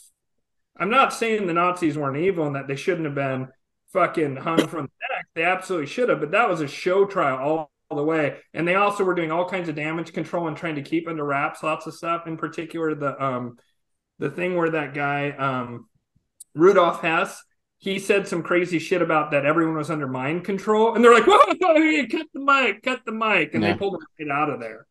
And then they're like, the whole Rudolf Hess thing is very, very strange. He's so interesting. He's one of the most interesting people of the war. That guy's fascinating. And Bormann is the other one. Ian, I'm going to be honest with you. I don't think the Nazis lost World War II. I think Germany did. And I think absolutely. I think they made deals and walked right over there. And that trial was just like, oh, theater. And that's why all these Nazis just chilled in Latin America. And occasionally they grab one to make everybody happy. We're hunting Nazis, all these TV shows. Like, dude, there's whole villages down there. You're not doing anything. It's all theater. Yeah. San Carlos de Bariloche, where all the presidents go. Did you know almost all of our presidents at some point go down to San Carlos de Bariloche in Argentina there's a particular resort and a lake, and almost nobody talks to us. Obama went. I don't know about Trump or Biden. I haven't seen on them yet, but Obama went, Bush went, Clinton went, Bush went. I mean, it's basically everyone for the past, since the end of World War II, just about. They all went down there. Makes you wonder. I also, wonder about stuff out in Antarctica. I mean, this is what I mean. Shit's so deep and convoluted and strange when you get into the actual details. People want these real cookie cutter things that are just so clean and perfect. And just that's where is anything like that? Name one part of your life that's that way, and very few people can, because it's really just not, that's not how reality works. So, do you think the black nobility is Moroccan? Yes, great question. Because I want to real quick go back and say that the Pope, and then I'm going to totally answer that question. The Pope bans usury at interest, and why did they do that? They did that because there's this factionalism, there's this infighting between elites, and the group that had control of the Vatican at that time wanted to cause problems for the group that was doing banking, right? The Venetians. So when I say the black nobility, I mean various Italian blue bloods, but there really is a distinct difference between the Venetian black nobility and some of these other nobility. But sometimes when I say the black nobility, I'll use it as an umbrella term. So it'll include the people in Ferrara, the people in Florence, the people in Genoa, right? But those are the factions, is those different city-states I just mentioned, kind of create some of the factions. And then there's splits even within groups like the Venetian black nobility, there's splits. And so the split happens where the Pope's I'm going to pull more power back into the Vatican and kind of fuck over the guys who are doing banking. And so what it said is, if you're Christian, right? Of course, they're not Christian, like you say, they swear that as Master Malachi, I can prove that here in a second. They said, okay, so we can't lend at interest. It's the death penalty because we're Christian, wink, right? And so they go, well, what are we going to do? Well, right around that time, there started to be a pretty steady trickle of Khazarian refugees, Ashkenazi Jews coming in. So there was nothing in there that said Jews couldn't lend at interest to Christians. There was no ban against Jews or Muslims doing it. And Christians and Muslims were fighting pretty hardcore at that time, and it would have been considered unsavory to have a Muslim as your front man to do usury. Plus, Muslims outright ban lending at interest, whereas Christians, there's no, they kind of say it's unsavory, but they're not specific about it. In the Torah, it specifically says you cannot lend at interest to a fellow Jew, but you can to Goyim. You can with non-Jewish people. You can lend at interest. So the Venetian black nobility wanted to keep their whole banking empire rolling and continuing. So this is when all of a sudden the court Jews pop up, boop, boop, boop, boop, all over Europe. And they're basically frontmen for the Venetian black nobility. And one of the ways you can know that is one of the things that the anti-Semites love to point out, and that Jewish people lose their mind over when they hear, right? It's this whole reactionary thing they do, is all these countries that Jewish people have been kicked out of historically. Well, it's true. That did happen. And there's like historical documentation. And it was always over the usury thing. And very often the kings or queens in that area would get a bunch of loans and be really deep in the hock to the Jews, and then they go, oh, these Jews are naughty, they're bad, it's these damn Jews, right?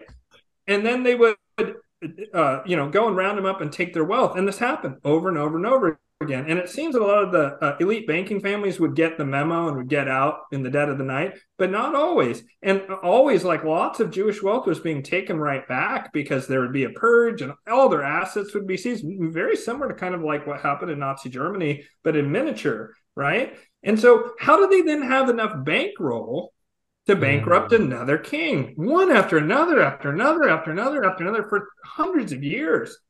There's no fucking way.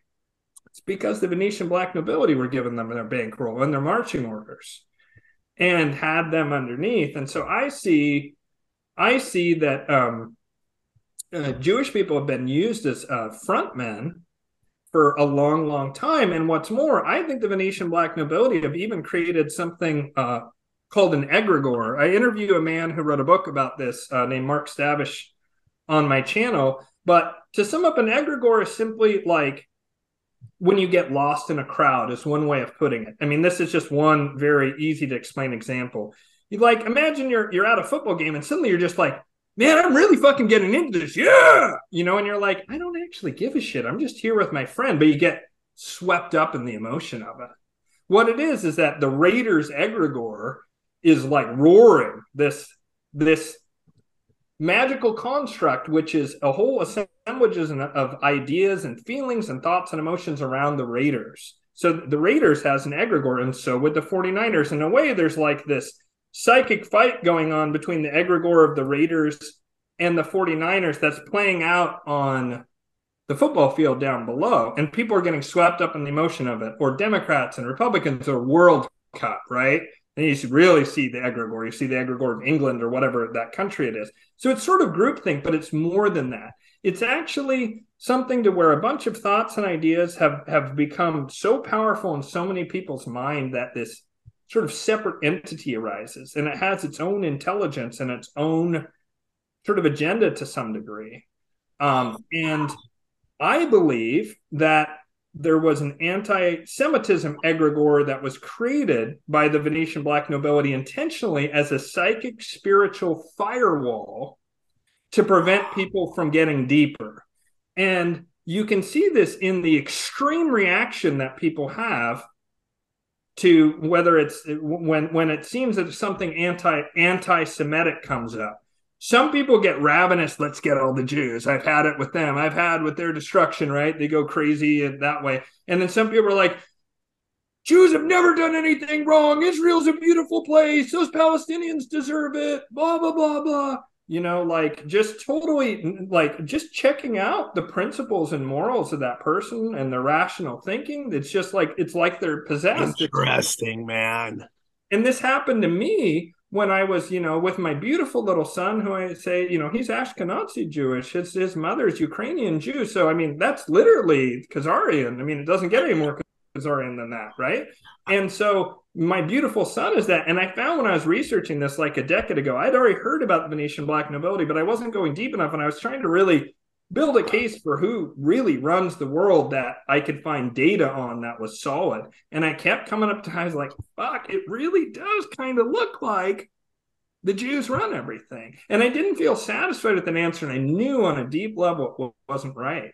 But I'd see it. And then I'd get frustrated when I'd see people wave away the Rothschilds or whatever. And I found within myself, I'd have these surges of irrational emotion. And I'd be like, I'm starting to feel hatred in my heart towards people who are Jewish. And I don't feel that. That isn't me. What the fuck is happening?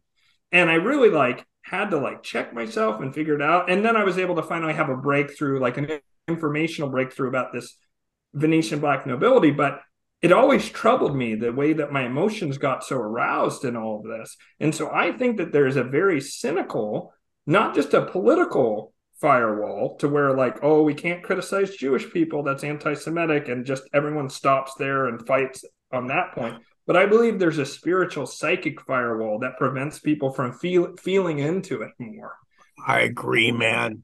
And then they go into one or the other camp. It's so hard to maintain. If you notice how, it's almost, you can feel a vibration as almost like you're being pulled in two directions of oh, I don't want to say that because I don't want to ever see Jewish people harmed that way again. And you'll start finding yourself cowering and moving over in that direction and taken far enough, pretty soon you're Israel can do no wrong. This might be on that. Go on. This might be out of your realm, but do you think that happened to Kanye West? Well, hold on. I want to get hold on. Real quick before that. I really do agree with what you're saying right now. And because they can't give an inch on that. They have to defend it tooth and nail.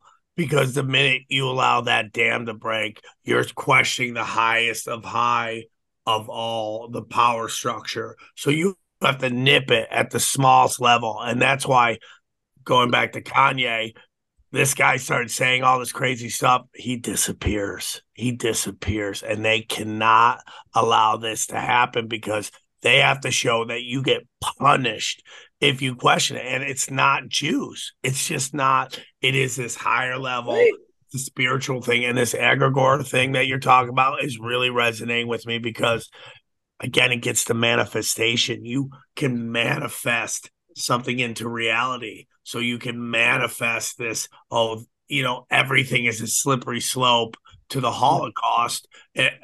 Going, okay, but this guy's this guy SBF, right, with this FTX stuff and Celsius, both Jewish guys. I don't think it's Jews that's doing it, okay? I just think it happens to be two dudes who happen to be Jewish. They're not doing it because they're Jewish. They're doing it because this system is set up. And for me, it's not about Jews. It's about psychopaths that happen to be in these groups that can rise up, and the data that they see, they're studying data, and they're like, oh, this guy has tendencies that we like, that he'll be dead materialism. He lives, breathes, everything dead materialism. He doesn't care. He'll set the house on fire. He'll Kaiser Sose his family. He doesn't care. And that's who. So when you were talking about on your video, and I'll screw up here, but how they create these markets, right?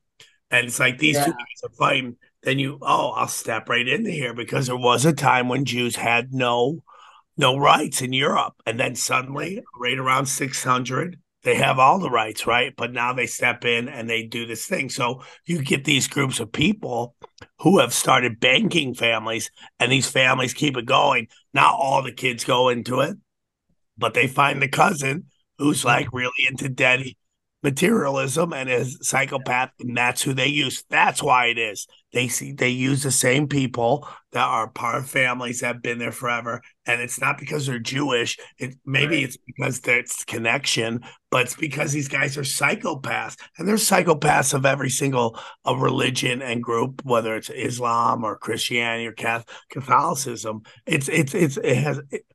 It's not Judaism that's causing people to be crazy people. It's psychopaths that are in families that have been working in these industries forever. That's my opinion. I totally agree. And and there's a historical reason why it was specifically Jews. And it's this ban on usury.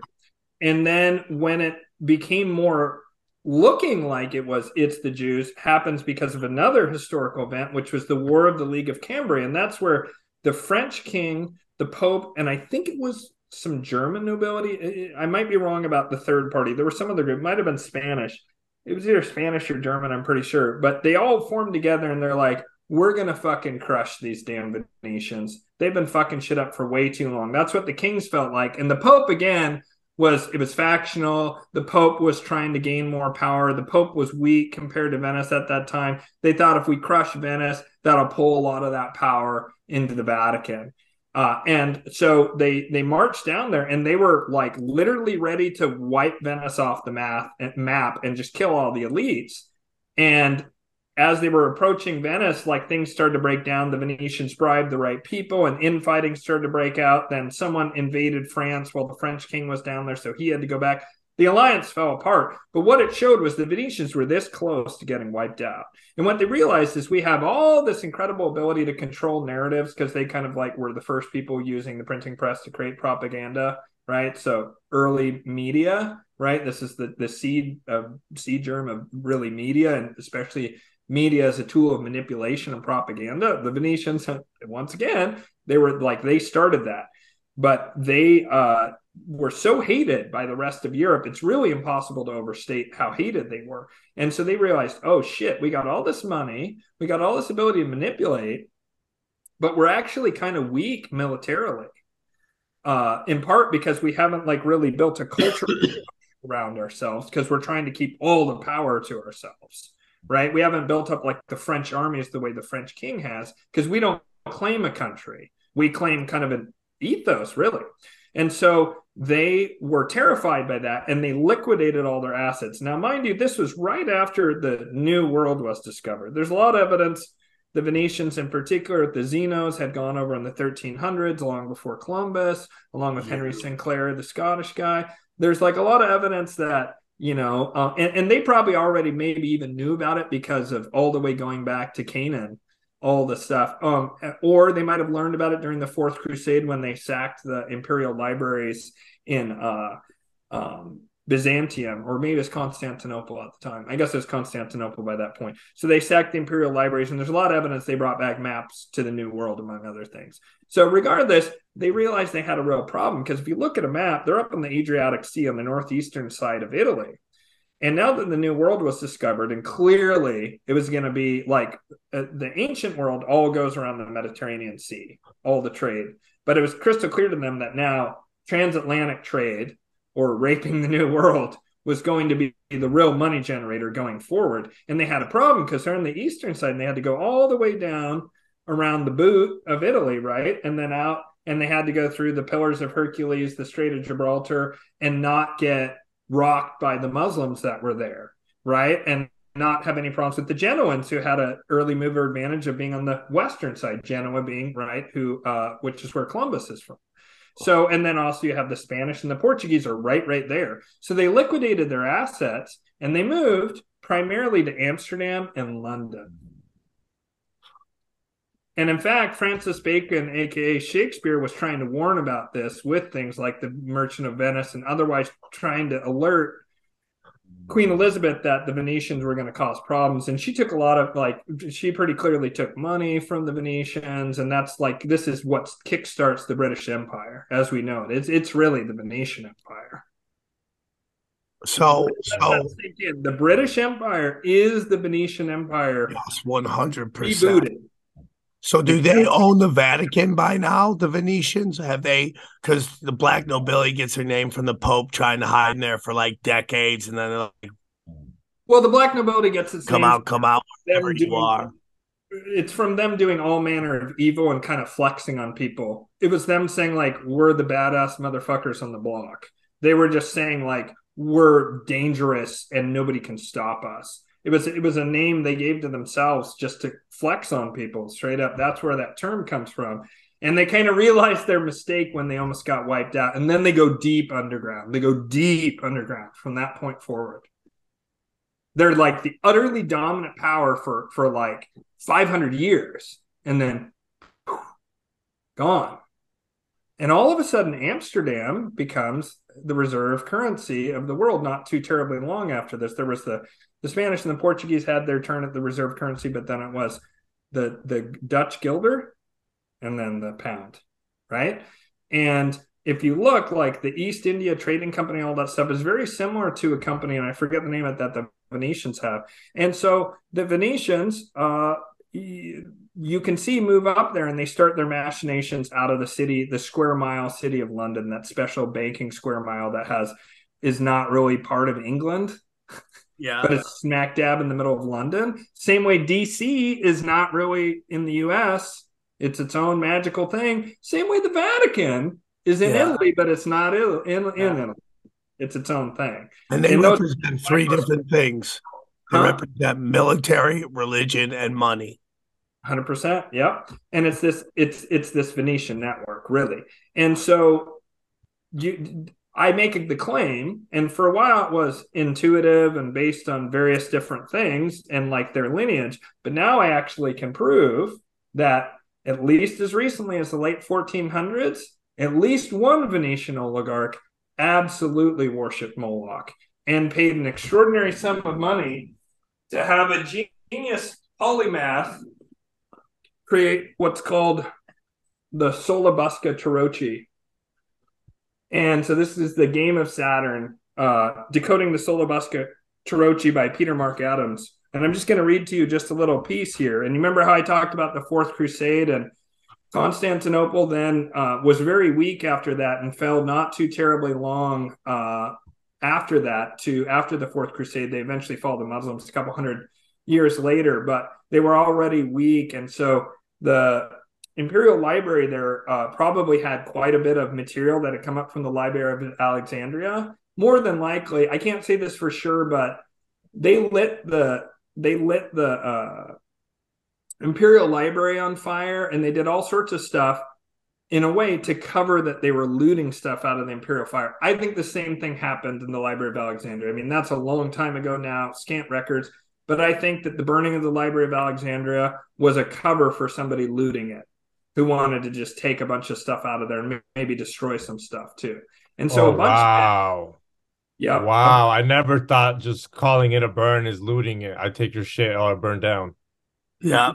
Right. I think groups, all three of the major factions I talk about, the Most High faction, which is what I'm aligned with, the Luciferians and the Malachians, I think all three of those factions, they might have not, who knows what names they went by, but I think all three of them probably got in there and got stuff, because we know that like the Knights Templar got into the Imperial Library and looted stuff during this event in the Fourth Crusade. So did the Teutonic Knights, and so did the Venetians. So that right there is three different groups, although there's some crossover between those groups. But we know that all of them went in there, and that's relevant to what I'm about to read here. So the Game of Saturn is the first full-length scholarly study of the enigmatic Renaissance masterwork known as the Solabusca Tarot. It reveals the existence of a pagan liturgical and ritual tradition active amongst members of the Renaissance elite and encoded within the deck. Beneath its beautifully decorated surface, its imagery ranges from the obscure to the grotesque. We encounter scenes of homoeroticism. I'm going to pause it there for just a second. It was the death penalty in Italy, gay sex during this period of time. So homoeroticism, a very big deal. A very big deal. I just need to say, be in trouble. Right. It could get you killed, potentially, unless you were powerful and protected. Yeah, you'd be in deep trouble. Go on. So we encounter scenes of homoeroticism, wounding, immolation, and decapitation, redolent of hidden meanings, violent transformations, and obscure rites. For the first time in over 500 years, the clues embedded within the cards reveal a dark Gnostic grimoire, replete with pagan theurgical and astral magic rites. Careful analysis demonstrates that the presiding deity of this cult object is none other than the Gnostic demiurge in its most archaic and violent form, the Afro-Levantine serpent dragon Baal Hammon, also known as Kronos and Saturn, though more notoriously as the biblical Moloch. What? They're all the same? Well, yes, Kronos, Saturn, Baal Hammon, and Moloch, those are four different names for the same deity, yes. Yes, those are all the But same. where's the demiurge fit into that? Is he there too? So some people claim I would actually depart from the author on that particular fine point that the demiurge, I think, actually, yes, in this era the demiurge would take the form of Moloch. In the era of the bronze and silver yugas where Lucifer rule, we haven't got to that yet, it would be some sort of Luciferian version of the demiurge, and then the most high, because the demiurge's whole thing is to keep people trapped in the realm of illusion, right? It's very similar to the Buddhist concept of Maya, or Mara, maybe it is, the like Lord of Illusion. Anyways, let me continue here. Conveyed from Constantinople to Italy in the dying years of the Byzantine Empire, the pagan Platonist George Gemistos Platon sought to ensure the survival of the living Athens of Neoplatonic theurgy by transplanting it to the elite families of the Italian Renaissance. Now, he was trying to transplant something good and beautiful, but very specific and powerful, like Hermetic teachings. But he made a terrible mistake with who he gave this stuff to. Within that violent and sorcerous milieu, Platon's vision of a theurgically enlightened elite mutated into its dark shadow, a Saturnian brotherhood operating within a cosmology of predation, which sought to channel the draconian current to preserve elite wealth, power, and control. This development marks the birth of an illumined elite over 3 centuries before Weishaupt's Illuminati. This deck captures the essence of this magical tradition and constitutes a Western terma, whose talismanic properties may serve to establish an initiatory link within the current.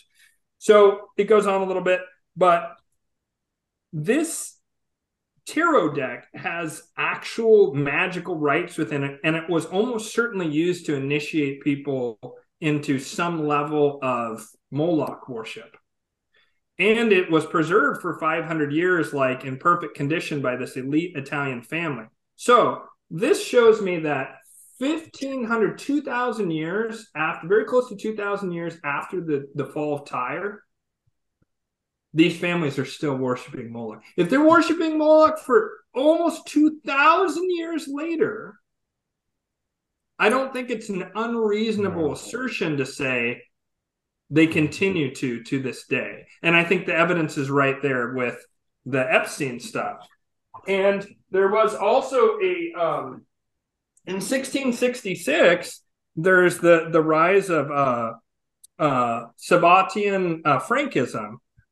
With, I forget what his name, well, anyways, the founder of Sabbatean Frankism. It's this very strange offshoot. Now, I don't even really think it's fair to call it Judaism, because it's pretty clear to me it's Moloch worship, because it's all about the inversion of the Torah and all the principles of the Torah, and how they said essentially that the real God is hidden, and it's hidden by this sort of evil Gnostic God that's hiding it, and they're trying to trick you into doing good, but that's what keeps you rooted here. If you really want to know the true creator, you have to break all the taboos.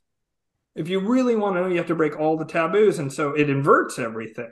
It's all inverted nonsense and child harm, and this is around the time when you start hearing a lot about like blood libel.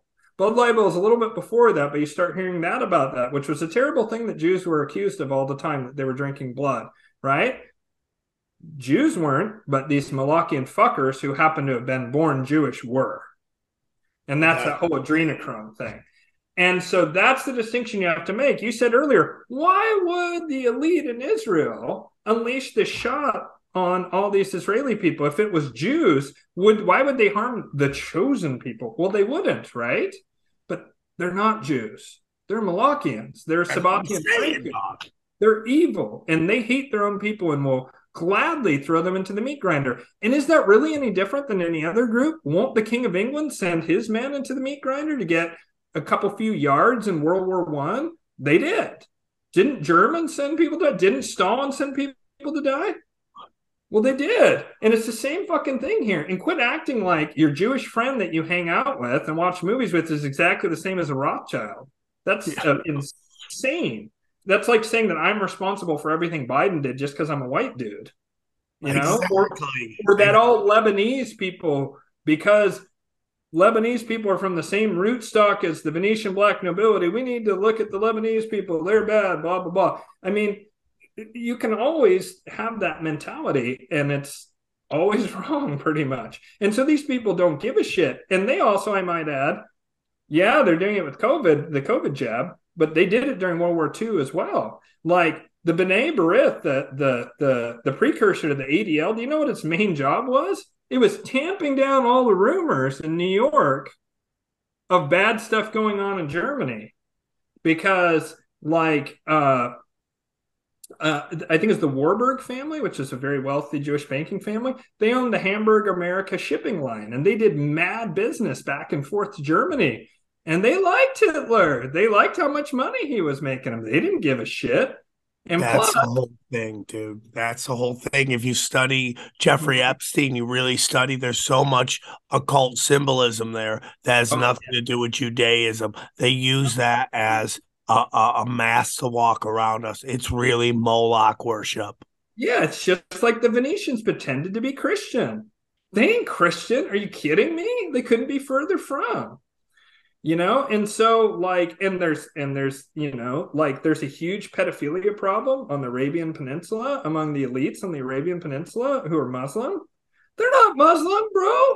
They're fucking Moloch. It's the same damn thing. And again, how many of these people actually worship that being? Probably not a ton. Probably it's a small percentage, even among the power elite. But those people's mindset are like, whoom, whoom, whoom, whoom. Even if they aren't aware themselves, they might be aware that they're part of some evil power structure, but they might not be aware of the spiritual stuff because a lot of them are into dead materialism. And Moloch would love for everyone to believe in dead materialism. Why? Because that tamps down on anyone else's magic, the disbelief of all these people who believe in dead materialism. If you try and do magic around a disbeliever, it'll destroy your spell. Conversely, if you get rid of everyone else and there's they're not near you, and you and your buddies get together in a castle and decide to do some black magic spell, it's going to be really effective now because there's no resistance to it, and you've stamped down any other magicians or shamans who might be trying to fight with you. And it makes it really easy to control those people with your favorite thing, which is the creation of fear. So yeah, they're not Jewish, they're not Christian, they're not even Italian, you know. they're Molochian, and they have no loyalty to any group or anything. They just, you know, they want power. And is there like an initiation to get into it, or how does that work? Yeah, it's pedophilia, dude. Yeah, but that's the main. Yeah, pedophilia. Okay, go on. Sorry, but yeah, no, absolutely, and also murder, and I mean, and then that's very interwoven with the blackmail thing, and so I think a lot of people do pedophilia stuff, and they get initiated into the lower levels, but it's just like with masonry, lower level masons don't know the same information that higher level masons know, or compartmentalization and intelligence. It's the same kind of thing. So when, like, say, whatever actor, Kevin Spacey, there's one that pretty much everyone hates, and with good reason. When Kevin Spacey went to Epstein's Island, right, which we know he did, then like he might have raped kids, but he might not worship Moloch. Right? He may have engaged in a tacit worship of Moloch without even understanding it. Right? And likewise, these elites among the Venetians, I think almost all of them are very aware of this and actively do worship. But I think there may be a layer beyond them, which would be a magician layer, which would be the most hidden. And that magician layer would draw from and works hand in glove with this Venetian oligarchs. But I think that they're the ultimate power, would be the priesthood and magician class. Sorcerers. Subgroup of this Venetian black nobility. And so, in my opinion, that's what I've been able to trace, like who seems to run the world. And you kind of have to reverse engineer it from understanding the power of the US and the British Empire, and then go, okay, well, where did the British Empire come from? Oh, wow, this League of Cambrai thing. Oh, wow, hey, look at this. There was the usury. You have to kind of work your way backwards. I mean, that's how I found a lot of the stuff. It was actually Lyndon LaRouche Jr. for president was how I first heard of this back in the early 2000s, I got a pamphlet from someone. I had an interesting conversation with that person. Weirdly, person was military and talked about getting experimented on with vaccines. Kind of funny. But I was just really fascinated by this guy. And I was just like, this is so interesting. And the group actually engaged me. Like I went over with them and was like, this is some right-wing thing. I'm going to go over and learn them, because back then I was lefty, back when lefty meant you believed in human rights and protecting the environment and black people are cool and stuff, before it became chop your kid's dick off for your Hitler.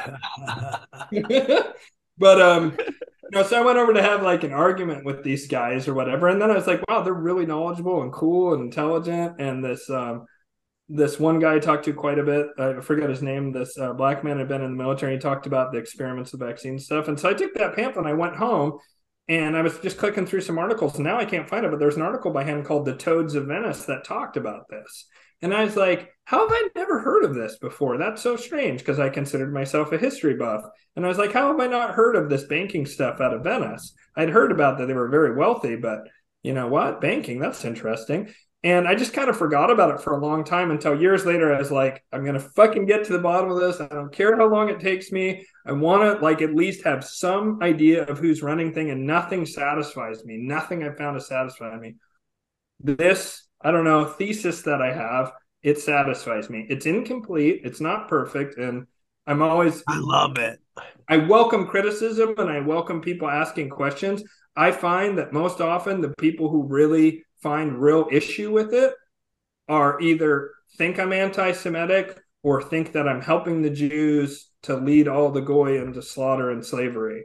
So it's either anti-Semites or people who are very hyper vigilant about anti-Semitism, to put it in a nice frame. Wow, you do great work. I have 2 questions for you, Ian, before we go. So there's all this discussion on Luciferian. There was Saint Lucifer. There was the one mention of Lucifer in the Bible, light bearer. So, if you go through your thing, what is the difference between a Luciferian and a Moloch? Is Luciferian bad too? I mean, that's a great question. Is there any way we can put that chart up again, and I'll just show kind of the difference here again?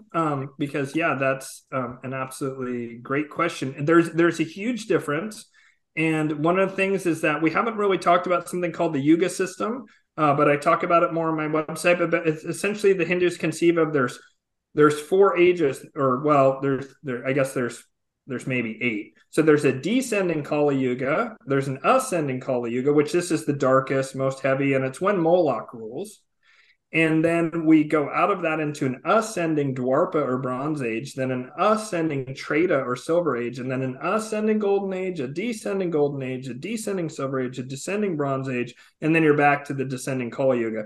And this goes as we travel around the galactic center. We go through these phases of consciousness, and it has to do with, like, I guess right now we're passing through like some remnants of a very evil star that exploded in ancient times, and so our solar system is passing through that cloud, and we're just about to leave that, and that's part of what causes this, yugas and this to be a dark age always. And so if you look here at the Molochians, they have this Epstein style harm of children, physical torture, slavery, dead materialism, chaotic duality, that chaos that you were talking about earlier, parasitism, right? To where you're not even a predator, you're just like extracting, right?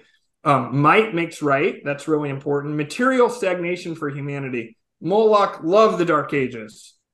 The Dark Ages in Europe is Moloch's template for what he wants for all of us at all times. Or maybe third world conditions now, sub-Saharan Africa. Moloch loves that shit. A tiny, wealthy elite and everybody suffering and totally bad material circumstance. It's very stable because Moloch says, submit to me or be destroyed.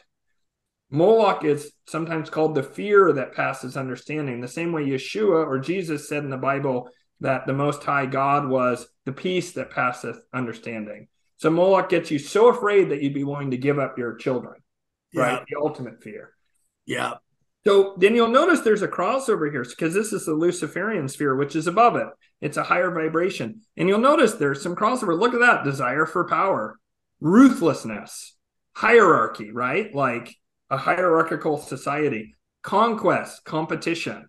Now, Malachians like competition in the form of two gladiators killing each other or whatever, but there's crossover. There's some similarity in the behavioral patterns of these two groups. Where they start to get different is that Luciferians also believe in enlightened self-interest. They're like, look, we don't need to be dead materialists. We understand there's a spiritual element, but there's a reason why it just makes sense to look out for yourself. And if you do it in a way that helps society, then, hey, that's not so bad. And like, it's more evolved, but it's still about the guy with the thumbs, right? So rule of law over man, they're really big into contracts, right? They honor contracts and rule of law, whereas the Malachians are like, they just say Mike makes right. They break the law all the time. If you'll notice, some of the positive legal stuff that's going on is coming in, I believe, from this Luciferian impulse. I mean, I believe there's an actual group of people who worship Lucifer.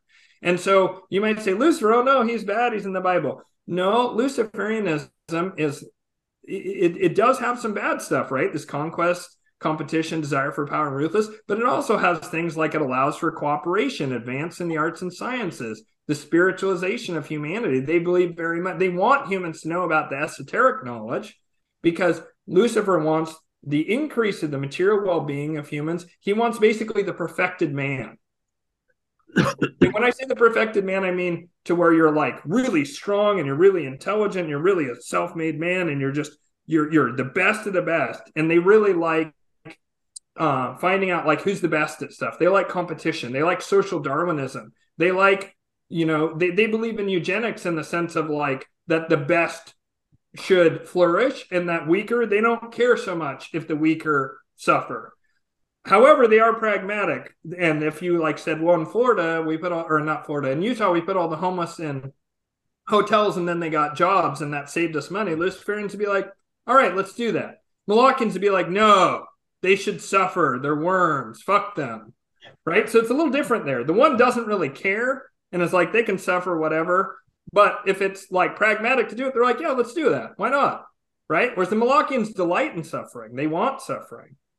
So they also, if you just look at it like there's a real phase shift that happens as you move up into this. And where you can see the Luciferian impulses in Renaissance Florence, where there's this sudden explosion of art and science and reason and just all this explosion of knowledge and things that improve the material condition of humanity. Things that talk about the spirituality of humanity and uplifting, and immediately it was crushed down. Then you see the Enlightenment, same thing again, reason, contracts, meritocracy, rule of law, republics, right? And again, it's crushed down. And then you see it, especially in the United States, with the Constitution Bill of Rights. Here's where I'll lose some of the right-wingers. The Constitution Bill of Rights is about the most Luciferian document on earth. Damn. And it's talking about meritocracy, honoring contracts, rule of law over man, enlightened self-interest, cooperation, advancements in arts and sciences. Luciferians don't care who you worship. Lucifer figures you're going to worship Lucifer because you're going to worship yourself and by extension Lucifer. Because Malachians kind of secretly are self-hating. They hate themselves. They hate everything. Luciferians are kind of narcissists. And then most high people are people who have truly mastered self-love, right? You really love yourself, and you know that, like Jesus said, love thy neighbor as thyself. That's where you recognize I am an aspect of God, you're an aspect of God, all of this is an aspect of God. And if that's the case, and you are me and I am you, why would I want to harm you? Why would I do anything but lift my brother up? Why would I do anything but help my sister and make her better, right? So that's like where you've really opened your heart. It's at another level. And so these can also be looked at as stages of human consciousness. And I myself like to spend most of my time hanging out kind of like up here when I can. And then sometimes, I'm down here. And if some guy cuts me off in the fucking freeway, I might be all of a sudden conquest, competition. I'm going to fucking run this guy off the road. We're going to have words. I can spike down into that more negative, lower consciousness. It does happen. But my standard consciousness is somewhere up here. And we're not really ready for a world that has a new golden age, in my opinion. And if you think, oh yeah, I am, okay, so can I come? I'm going to stay at your house as long as I want. I'm going to borrow your car. I could really use a car. Oh, I'm feeling like property rights are a thing, Ian. Yeah, I know you are. So am I. I'm with you. I'm not there either. I'm not ready to just have that level. And we just, as a species, aren't. But we're fucking done with this bottom sphere. We're all sick of it. It's been so where does it go? So where do we? Well, what do you see? This is my last question, Ian. How do you see? I've seen you talk about 2025 and all that stuff. Could you just end on that? Like, how do you think everything's going to play out? Yeah, just someone want to click this, you can click that chart off now. But people can look at this more, pause it, and take a closer look at it. So some of the information I have is, just gleaned from like news stories and watching trends. And Gerald Celente says you can always tell what's going to happen in the future because of current events. It's that same fractal nature of the universe thing, right? So some of this is like logically deduced, and some of this is based on, talking to other people who are spiritualists, various different prophecies. And also, I will tell you, and people can take this with a grain of salt, some of this has been told to me directly by the angels themselves. I'm an angelic magician. I work with the angels all the time. And a bunch of things they have said would happen, has happened. I'll give you an example. They told me back in October, watch for gold and silver-backed cryptocurrencies are going to come, and this is going to be a part of what brings about the fall of Moloch. And boom, Sberbank in Russia talking about they're using the Ripple network to create tokenized gold. Why are they doing that? Probably because they're going to sell oil. They're probably going to sell a barrel of oil for a gram of gold. And that completely blows up the petrodollar, which I won't digress into that, but it's a topic for another show. So also now in Dubai, I think it is, they're also offering gold and silver-backed crypto. So they're beginning to tokenize gold and silver and back crypto with it, which takes crypto from ephemeral, you can make a lot of money. I got crypto investments. You can lose a lot of money. But if you anchor it with gold and silver, that is a game changer beyond what I can possibly describe. Decentralized currency that's instantly transferable back to gold and silver, that'll break the back of the Molochian usury system. It really will. And that's a real gold standard. So it'd be a real gold standard.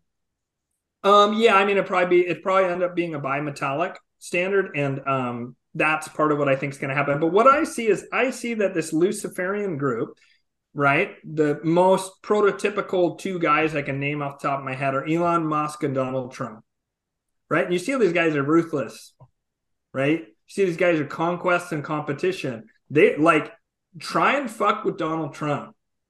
It's not going to go well. Like he will fuck you up and he won't think twice about it. But I don't think he likes the kid diddling thing. I think he's against it. And that's one of the things the Luciferians seem to hate, the Epstein style harm of children shit. And question mark, who doesn't? But they seem to be very much against it. And they also recognize that it's one of the Achilles heels of this group. So if you look, the Molochians, the thing about them is they say total surrender, total submission, or total annihilation, right? So they would totally burn the house down with all of us in it and themselves rather than give it up. They'll never give you the keys to the house. They'll burn it down with all of us inside it. So if you're dealing with an opponent that is that fucking insane, that they'll burn it all down, you got to be real careful as you take over.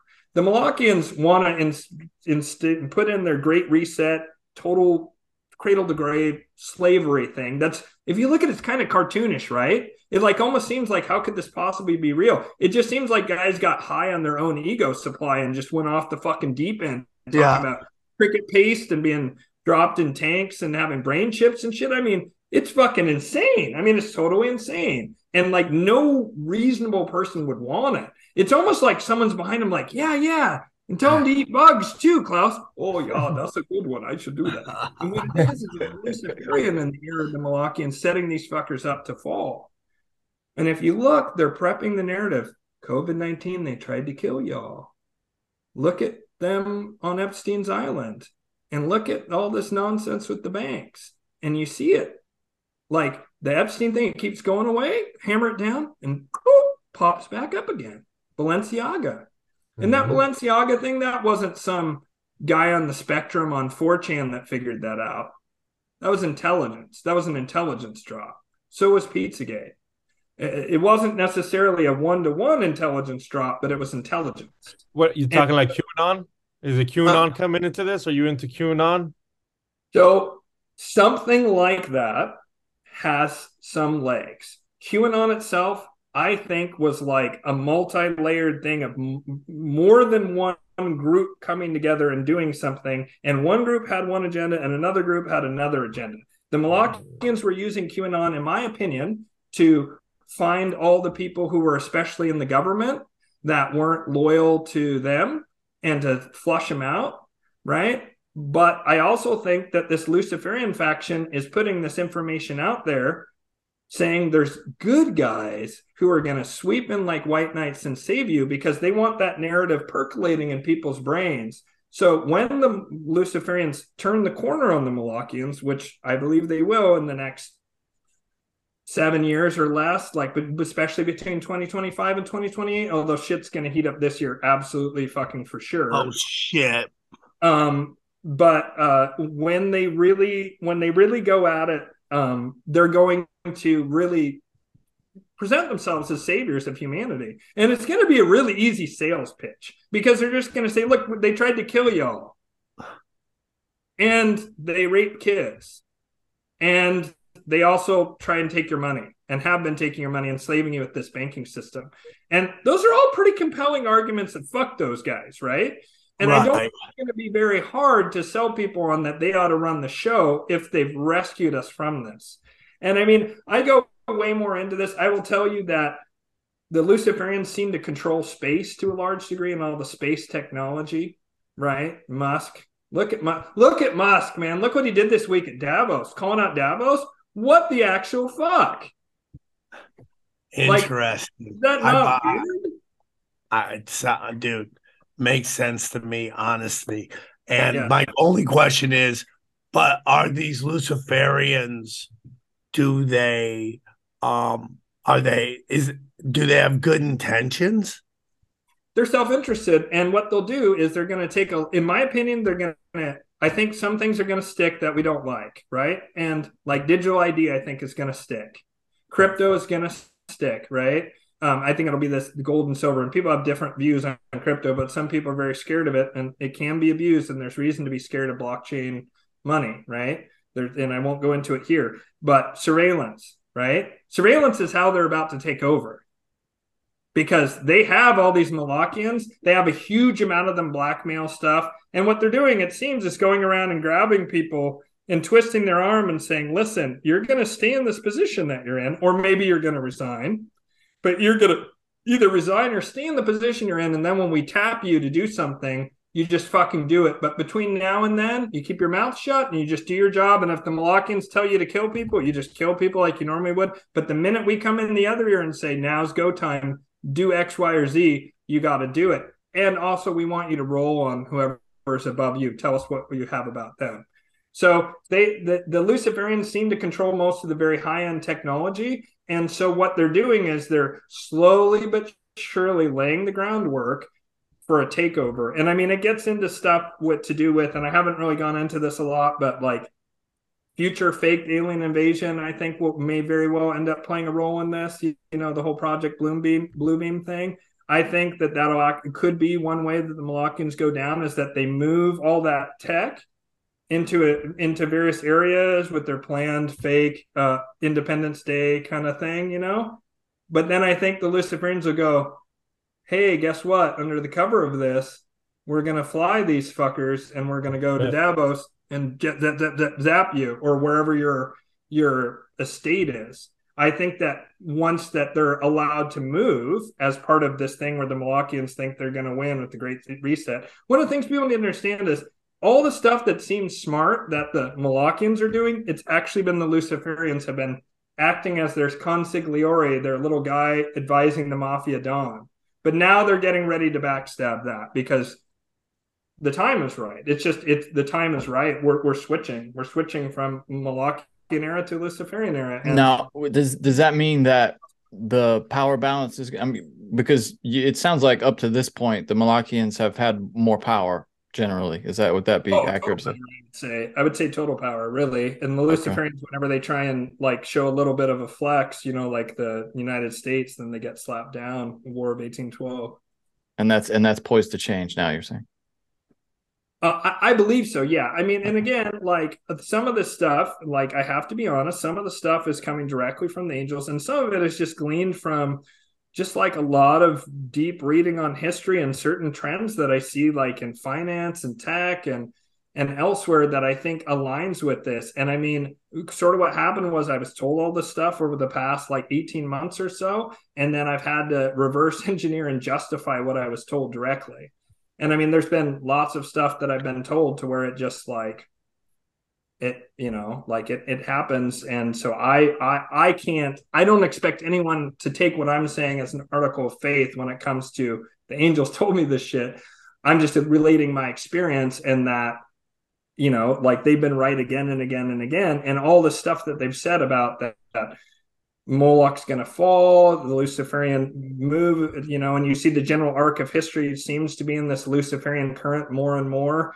We've been moving as a species more and more in that direction and more away from that other thing, and so they will be better. And the way I would say is imagine a really light touch, digital, probably, something to where it's still not 100% freedom, but imagine vastly more freedom. Imagine a mix of constitutional United States, early constitutional United States minus slavery, plus Florence, plus 21st century tech talking anti-gravity and free energy. Let's go. It's going to be a lot of meritocracy, but there's still going to be problems. There's still going to be stuff to where we as people who aren't as selfish as that are going to have to work to progress the culture forward and help people. I mean, I vastly prefer the Luciferian group to the Molochians. Just the Epstein shit alone is enough for me to prefer them because they're against that. But there's a bunch of other far more positive things that they believe in. But there's still going to be poverty. There'll still be hierarchy. I think that's this realm, dude. I think it's a realm of consequences. And if you do certain things, you connect with God and, vibrate at higher levels, you can manipulate this energy. This has been a great conversation, Ian. Thank you so much for coming on. I have to go pee really bad. But this is exactly what I wanted. You came, you knocked it out of the park. You dropped the hammer of the gods. One more time, Ian. Can you tell where they can find you? Yeah, man, and I want to say to you, Sam, I would love to do your chart for free, and then you can share with your audience like what that experience was for you. I just wanted to offer that to you. But you can find me at White Lotus of Light on YouTube, and then whitelotusoflight.com. I also have White Lotus of Light BitChute. I'm way behind uploads on BitChute. But Sam, it's been a pleasure. Xavier, Johnny, thank you so much. I super appreciate it. Would love to come back sometime if you want me. And doors open, dog, all the time, anytime. So I appreciate it. I look forward to this. All your links will be in the description below. Guys, thank you so much. I hope you enjoyed this as much as I enjoyed it. We have dangerous conversations here. But these are where you come for that. And that's why I loved it. And everything we said here, I thoroughly enjoyed. And I hope to see you guys in Long Beach tomorrow night and then Bakersfield the night after. Just go to samtripoli.com for all your tickets. Sorry about my voice again. Hopefully it'll be better by next week. I love you all very much. Thank you guys for joining me. And we'll talk to you soon. Have a great week, everybody. Bye. We go deep, homeboy. Aaron, open your mind. Drink from the fountain of knowledge. There's lizard people everywhere. That's some interdimensional shit. Wake up, Aaron. This is only the beginning. Dude, you just blew my mind. Tinfoil hack.